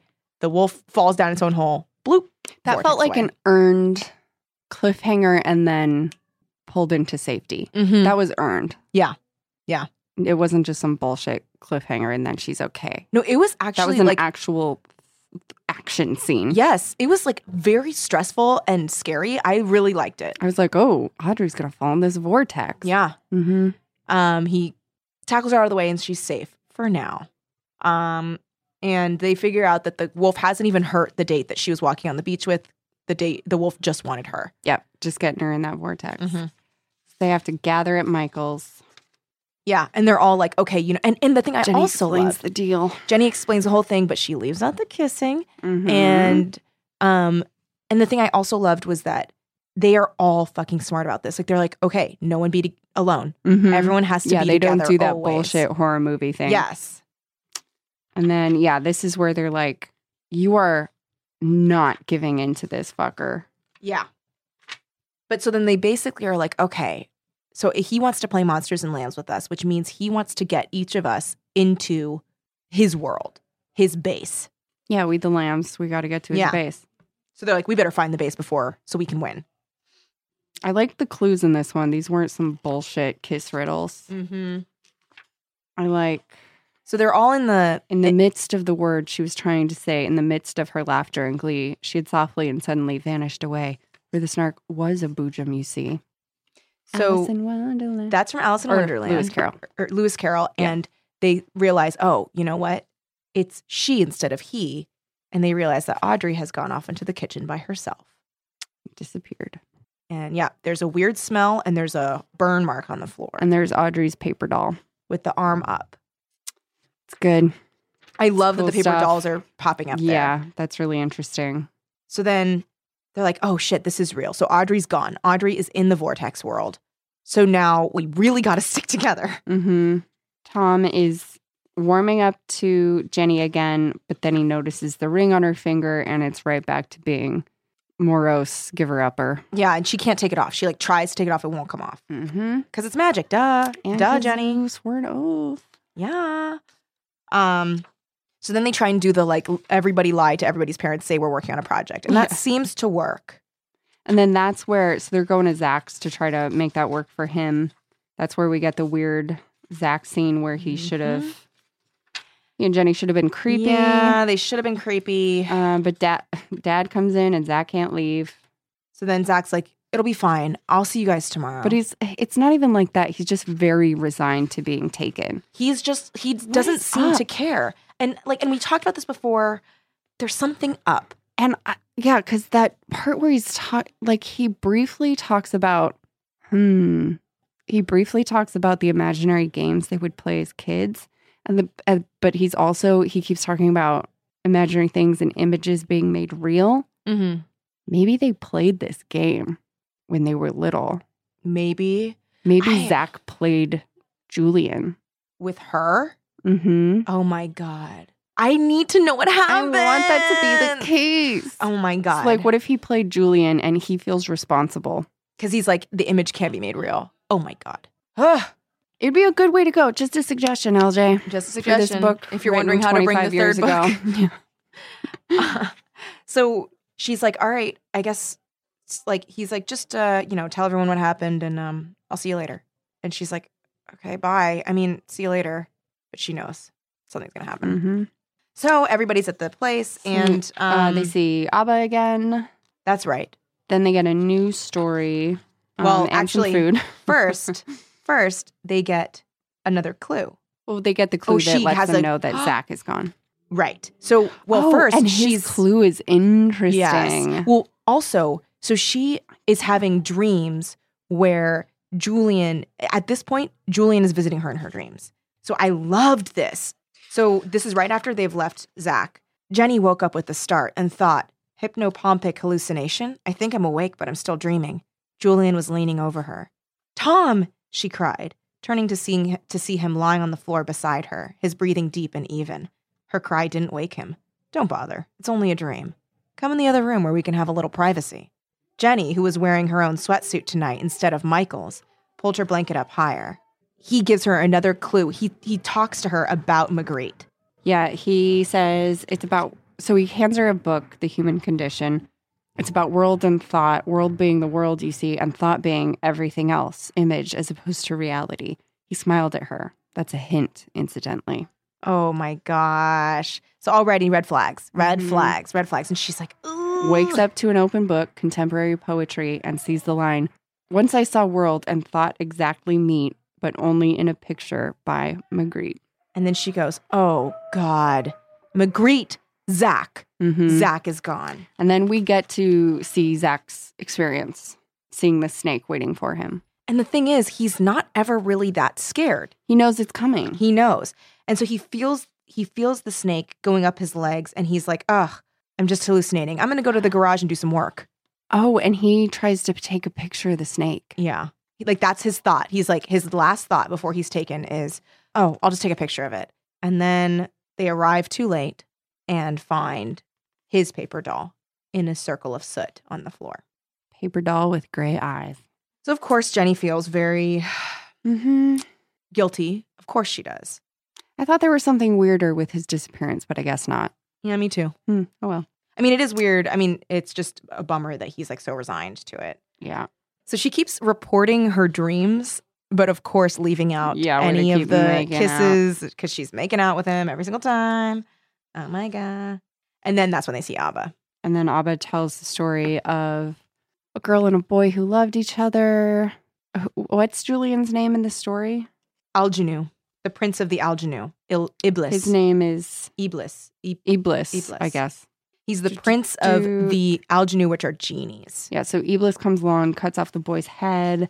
The girl and the boy's parents are stricken with grief. Iblis comes back and says, if you would like to bring your son back to life, all you have to do is swim through 3 rivers to get him. A river of fire, water, and snakes. And then snakes, yeah. Eee. So we know that Jenny's going to have to do this to save everyone. Mm-hmm. And the thing is, like, and the girl does it and is reunited with the guy, and he's okay. And everyone's like, what does that mean? And she's like, I don't know. I just thought I'd tell you. What do you mean, what does that mean, you dummies? Yeah. You know what that means. You know the girl is Jenny. Come on. So then they go back to Michael's dad's apartment because Michael's dad is out of town. So they can use his apartment as like a base of operations. And they took Audrey's car because to make it look like Audrey really was studying for a project. And they were like, someone was like, hey, Audrey's, one of Michael's dad's neighbors knocks on the door and is like, hey, can you move that car to my parking spot? So they have to move it to a garage downstairs. So they're like, well, no one should go alone. So Dee and Michael go move the car. So they go to move the car. Oh, and Jenny knows Dee is next because she gets a little Miss Muffet sat on her tuffet eating her curds and whey. And Dee was just eating some cottage cheese. Sitting on a little stool. And the spider, the car is a spider. Mm-hmm. And she looks, and the letter or the note is written to her on, like with a finger on a window that's for some reason covered in ice. Yep. She looked right beside her along came a spider. Mm-hmm. She's in the spider, she gets taken.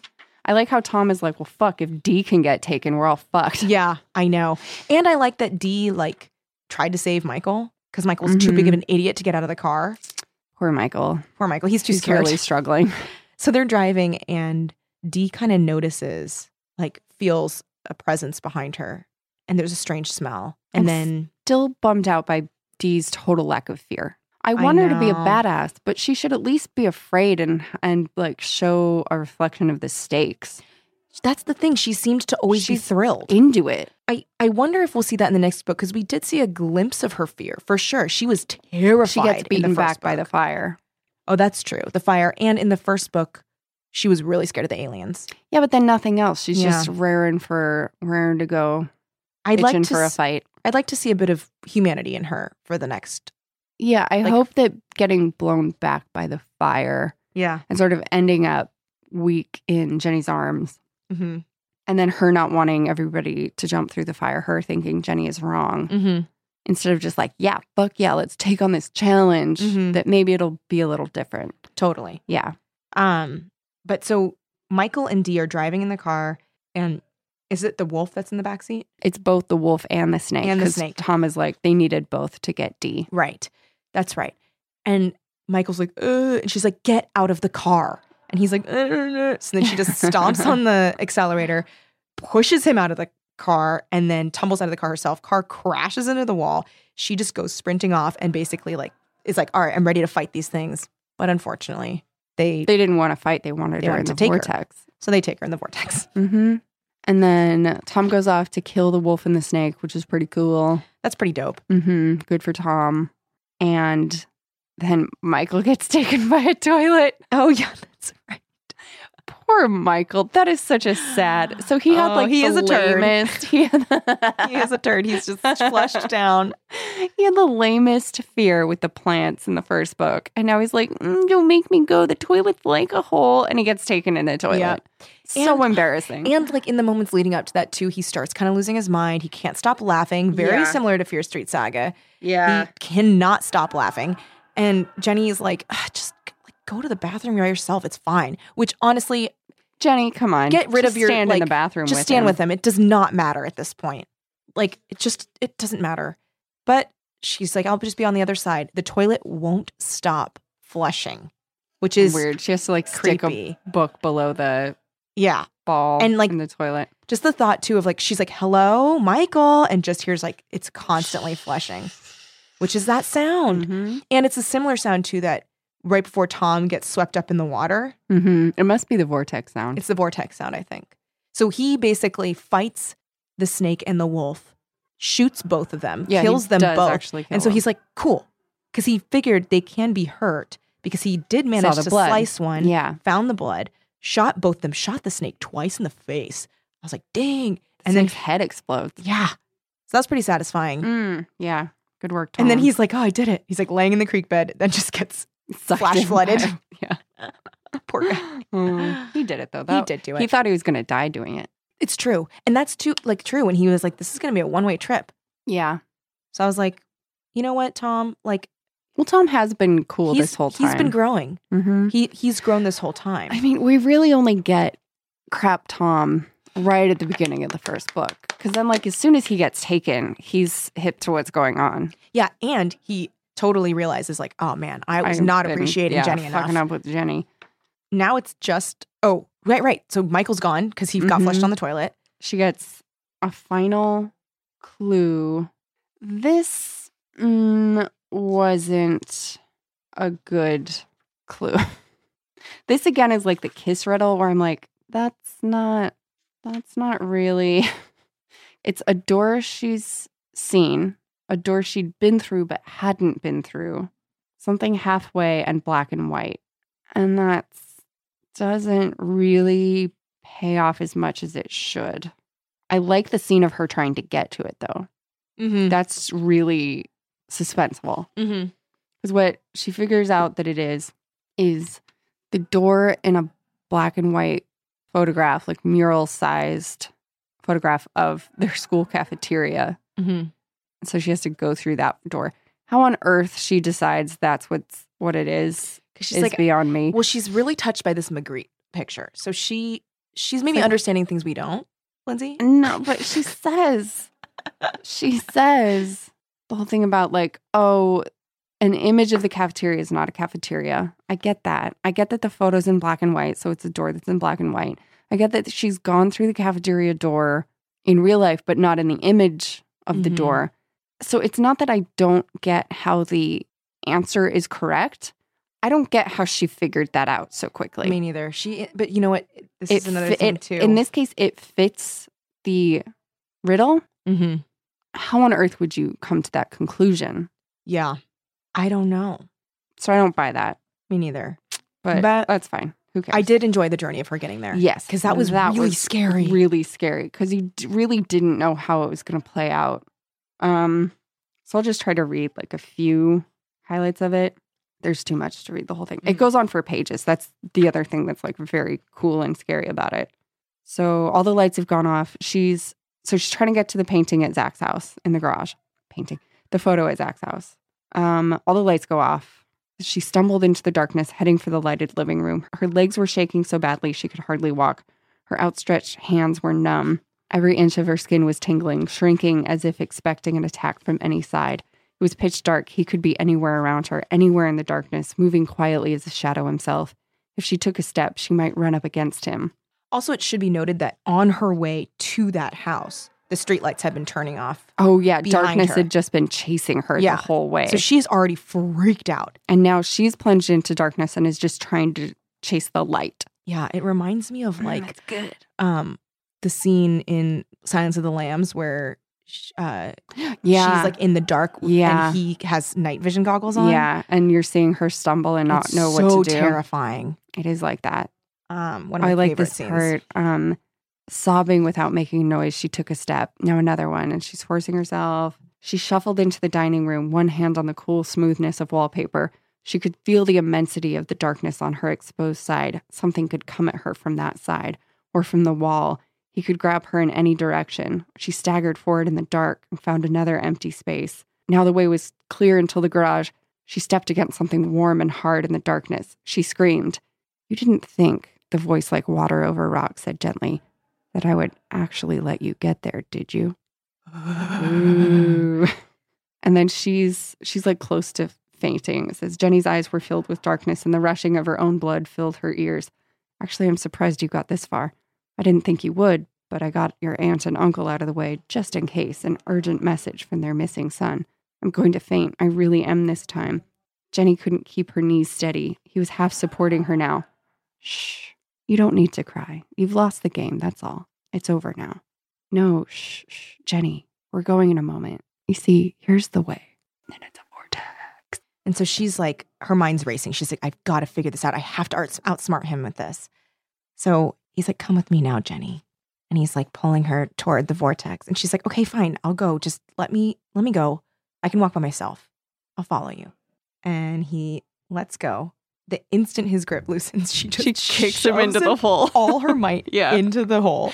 Jumps over the hole. Yeah, jumps over and is like, bye. And runs to that photo. Runs to the photo, yanks open that door. Like a rushing wind surrounded her. The cold metal seemed to melt from under her fingers and she was falling. Her scream was snatched away by the thunder of the air. She had never seen anyone look as surprised as Audrey and Zach and Dee and Tom and Michael did. Their 5 faces were turned toward her, staring, mouths and eyes open, as she staggered forward and landed on her knees. "You came through the door," Audrey said. Because all the rest of them had fallen through the ceiling. And I loved, too, that when she looks up, she can see the vortex crackling with the electricity. That was so The cool. whole time. And that actually, I think people are like pretty much, like they're downplaying Audrey's situation. Because when she was there, she was alone first. She was like For a alone. day. And they're just like, okay, whatever. But it's like, And it just felt like a week to them, but it's only been a couple days. So imagine how crazy. long it felt to Audrey. when she's alone and not knowing, because she didn't know what was happening at all. That's crazy. So she didn't know that like her friends might come. Yeah, because she was the first one to disappear. Then, of course, it's not the end of Julian. Of course, that's not the end of No. Julian. He can get out of the No. vortex. So they're talking about him and they're like, he has to let us out. It's the rules of the game. Unless he is planning to cheat, she added loudly, feeling reckless and bold with Tom's hand in hers. "I never cheat," Julian said from behind them. "I practice gamesmanship, the art of winning games without actually cheating." Oh boy. So then it's just like, boom, wall of fire. Yeah. I'm not blocking the door. You can leave however you want. Just leave. Go to the door. And then, of course, boom, fire. Yeah, Dee Ring tries of to fire. go to the door and it's just like blown back by a wall of fire. Yeah. And Jenny has to like carry her, like pick her up and be like, all right, let's figure this out. And it is by reminiscing on the story that Abba told them that she's like, oh, okay. And also thinking about Magritte. Fire. Because she's like, it's an image of fire, not actually fire. Yeah. All of this, man, Magritte really figuring large.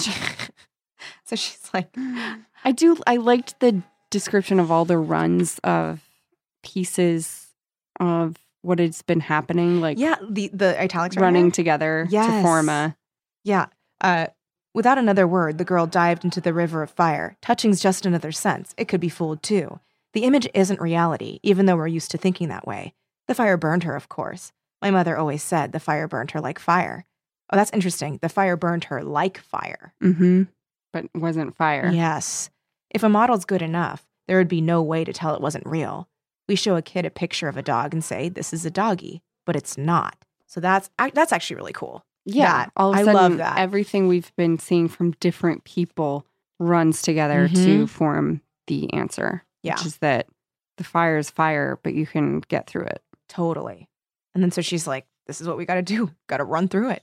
And then this, I like that finally Dia's like, no, yeah, I'm not running into that fire. Because she's I- already been blown back by it. yeah, And then I really like that Tom is like, okay, no problem. Let's go. I'm with you, Jenny. And he totally doesn't believe that she's right. yeah, He's just like, if you're going into that fire and I know I can't stop you, I'm going to be in there with you. yeah. And that was the line that he says that made me think like, I get why she also loves Tom. Mm-hmm. Is that when he says, I don't know what's going to happen. I just know I want to be with you. Mm-hmm. I was like, oh, Tom. Oh, He baby like, Tom. yeah, really earns. And him, like, he helps her get through it by screaming, cool, wet grass, Mhm. as she's running through. Yeah, I like, and then this is where Julian's kind of spell over her is broken. I could have lost him. I could have lost him forever. All his brave goodness, all his love for me. I could have lost him. I could have lost myself in Julian's darkness. So, like, going through the fire scorched Julian's hold on her off. And it says, burning away the part of her that had responded to Julian, that had craved his danger and wildness, taking that part like a sacrifice. Now that Jenny had come through the fire, she felt purified, renewed, a phoenix reborn. Mm-hmm. But her strength is still with her. Also, it took going through a device of Julian's making to break the spell that Julian had over her, Yeah, that's interesting. which I really liked. Yeah, she had to walk through the fire, Mm-hmm. which means the third book, The Kill, must have the Other river two of water and ones, river right? of snakes. Must. Because fire comes first. Fires first. And so basically, once they get through, they realize, okay, we did survive. It is agonizing to go through, but we did survive, and it doesn't actually burn you. It just feels like it. So then, but this fire is like growing stronger. So like, okay, we got to run back, grab everyone, and we all have to leave together. So they're all holding hands, running out. Jenny loses her grip on Zach. Zach stumbles. Zach disappears. When they get out, Tom is like, I'm on it. I'm getting Zach. Runs in the fire. But while he's there trying to save Zach, the photo burns up and they're gone. The whole thing just burns to soot. And she cannot stop crying. She's weeping and weeping and weeping. And everyone's crying, even Dee. Oh, yeah. And they're like, Jenny, don't. Oh, don't. God, Jenny, please stop. Dee was crying too, tears dripping down her neck. Dee, who never cried. Audrey crawled up on the other side, wrapping her arms around both of them. They were all sobbing. Aw, look, you guys don't, Michael gasped. Jenny felt a new pair of arms around her, trying to shake all of them. Jenny, it might not be so bad. He might have made it through. If he made it through to the cafeteria, he's okay. Aw, all of them are crying. This is so sad. I think I cried. Oh, no, I did cry. In this book, I cried. Oh, and then where the photo was, giant red calligraphy appears. Your friends are with me in the shadow world. If you want them, come on a treasure hunt. But remember, if you lose, there's the devil to pay. And Jenny's like, bring it on, motherfucker. Mm-hmm. Right, she said, and heard her own voice, clear and cold, like a trumpet. He wants a new game? He'll get it. I know I can beat him now. Jenny, Michael began, looking at her fearfully. Jenny shook her head, straightened her shoulders. I can beat him, she said again with complete confidence. To the smoking photograph, black and empty again, she said, on guard, Julian. It's not over till it's over. Fuck yeah! Jenny's dope as fuck! Yes. Ugh, I cannot wait to read The Kill. Heck yeah. Oh my God, it's such a cliffhanger. That was good. I loved it. That was good. It was good. It gave us everything we wanted except for some Zach shit. Which, fine, I'll wait. Please I'll wait for book let 3. there be some Zach shit. Because it has to be explained. You can't just set up all this weird Zach stuff. And And then address have him it be stolen away with her love with interest. Tom. It's so Come clear. on. It's so clear that Julian like either grabbed Zach or something. Although that's not part of the game. There's something. It doesn't make sense for Zach and Tom to be the ones who Julian has captive. Also, very cool that two guys are captive. Love that. And that Jenny has to save them. Also, like, yeah, especially because Tom had been the one kind of stepping up and being heroic, which is great for him. I'm glad that he's like had a chance to redeem himself a little bit. But I like that now, like, Jenny is stronger than ever. She is like, fuck yeah, fine. You want to play a fucking game? I'll play it. So I'm really excited. Also, Zach has to have importance. Come on. It's Tom plus Zach. No, Exactly. it's like Tom and Zach. Exactly. Ugh. We'll be able to talk about the third book in just a few days. 3 days. I can read it all tonight. I can. Oh my God. Is that what I'm going to do? Who knows? Maybe. I loved this. I'm so Yeah. happy. Thank you guys for suggesting this book. Yeah, you were right. Like, you were You're so right. I mean, it's not like we thought you were right. wrong, but thank you No. for introducing us to this book. And thank you to so many people for suggesting it because we might not have gotten to it very soon. Yeah. Yeah. No, yeah. We would not have prioritized this book so much had it not been that so many people were saying Here's you the have to other do this thing book. people are really asking for a lot is the Fear Street Arlstein cheerleader series. Yeah. So we're going to have to get to that soon, which I love. I'm obsessed with Yeah. that second book cover. Did so you we will see be that? doing that, everyone. I was so glad to have found that book that I found in that old Crown Books. Mhm. Is Was the one. is perfect condition. It was in a wrap. Really? Yeah. So I was like, good, and like grabbed it. It is such a beautiful cover. The like Mhm. lighting on her hair, like the I want it menace. to look exactly like her. Oh, yeah. Yeah. I love this book. So I still love Christopher Pike. I love his ideas. Mm-hmm. I love his themes. L.J. Smith blows him out of the water in terms of writing and realization and characters. Yeah. Because these are real, or like their motivations are real. Mm-hmm. Their behavior is more real. Mm-hmm. I just keep thinking of the fucking Eternal Enemy stuff where Rayla is saying, Rayla? where Rayla is saying, like, I'm your fucking blah, blah, blah dream. And my teeth are like white. My smile Yeah. is like white chocolate. Yeah. And my body is fucking heaven. Like, Yeah. What? None of that is What? here. No kind of weird, like, these sexual aspects of Jenny are sensual. And Instead of, like, Christopher Pike writes them. I mean, it's pulp, which is the whole point of the podcast, but it is so, like, cheesy and almost grotesque. It's, like, obscene. also the desirability of our female protagonist is not told to us by our female protagonist in this book. Yeah. It's told to us by Julian. It's told to us Or- by Tom. I mean, she Or- kind of comes to realize it, but it is a Yeah. realization. It is not just like, I guess if I had to look in the mirror. if I had to describe myself. And like, I loved how like the way that her hair color is described in the second book is because she's like brushed her hair so much that like her golden blonde hair is like going up and static. I know exactly what I that know she, like, that turned her head feeling. upside down. She brushed her hair Yeah. while it was upside down, and then she flipped it up. And it's like, fing. Mm-hmm. Then she ran some fingers through it just so it wasn't like crazy. Mm-hmm.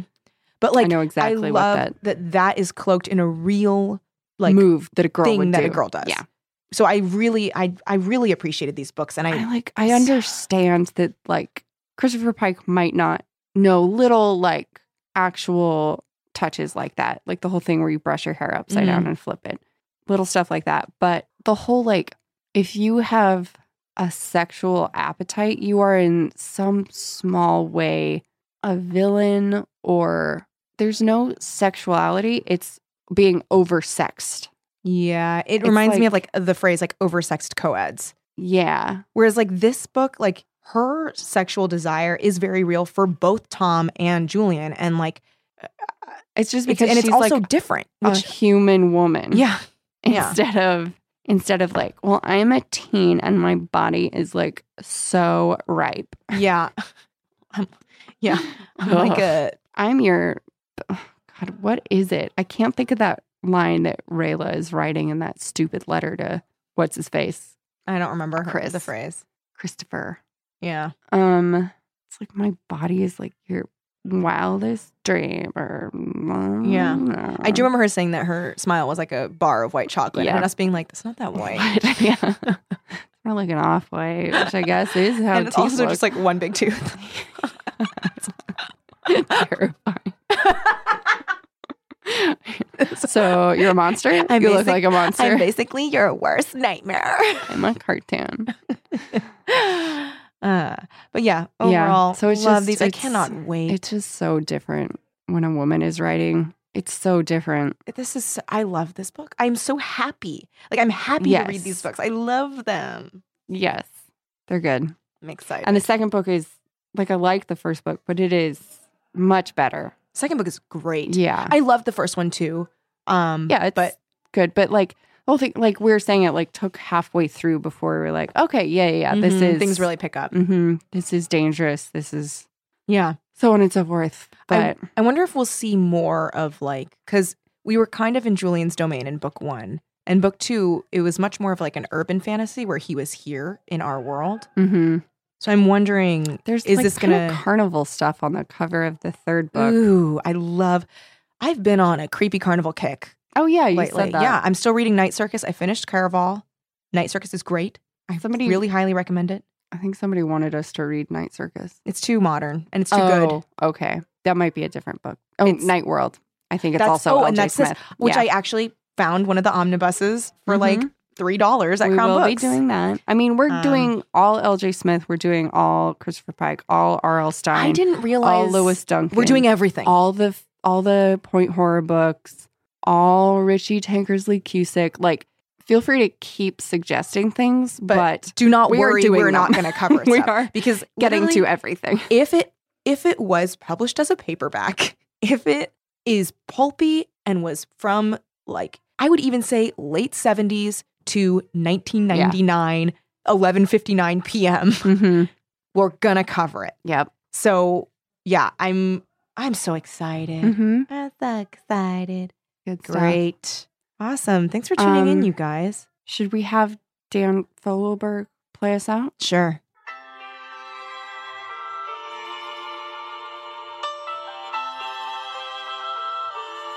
Ugh.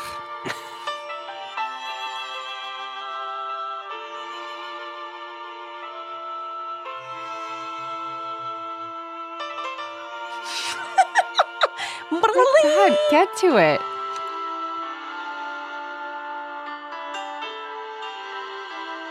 This could go on forever. Who even knows how long? We're already at 36 seconds. Start singing.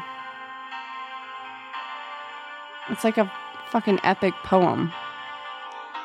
Oh my God. I didn't think it would go up another half note. I didn't think it was going to go for half step. I was like, it's going to be, it's here still we go. doing it. It's No. doing it. All right. And again. Oh my God. Oh my God. Okay. It's done, right? No. Okay. What? All right. It's still going. It has been a minute. And now. Now. Okay. Thank God. Okay. All right. We'll let this play out a verse. Oh, it's like Kate Bush. I hate Kate Bush. Yeah. It's got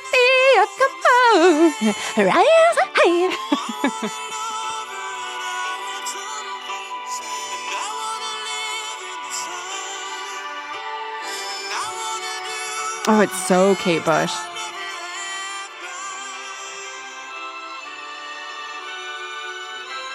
I thought it was going to get to the chorus and it's Me just too. more music. Okay. It's so Kate Bush. It's so Kate Bush. I hate it. Oh, I hate Kate Bush.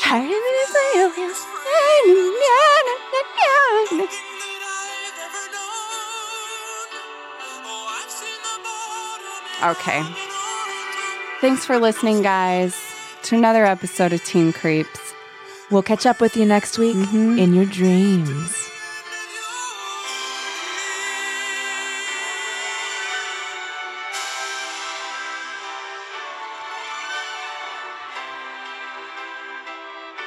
Keep it creepy.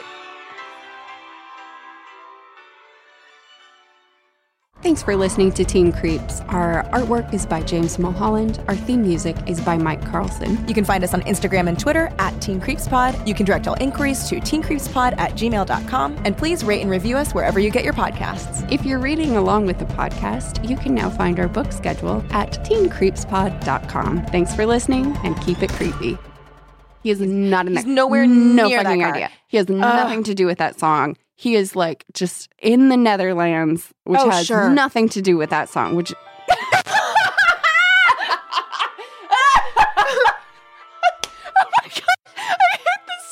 I hit the song like Tom hit the radio. Yeah, you did. I didn't mean to play that song again. Froze. It's so dumb. It's the worst song. That was so fucking That was funny. so funny. Because you were just gesturing wildly. I was gesturing at my phone like, fuck that song, and then my pinky hit the song. Oh my and it started God. fucking playing again. Just was- like you know that what? scene in the car. That was Oh my Julian. God, He was like, that great. was me. He That was, How was me." dare you? Dan Fogelberg is my favorite artist.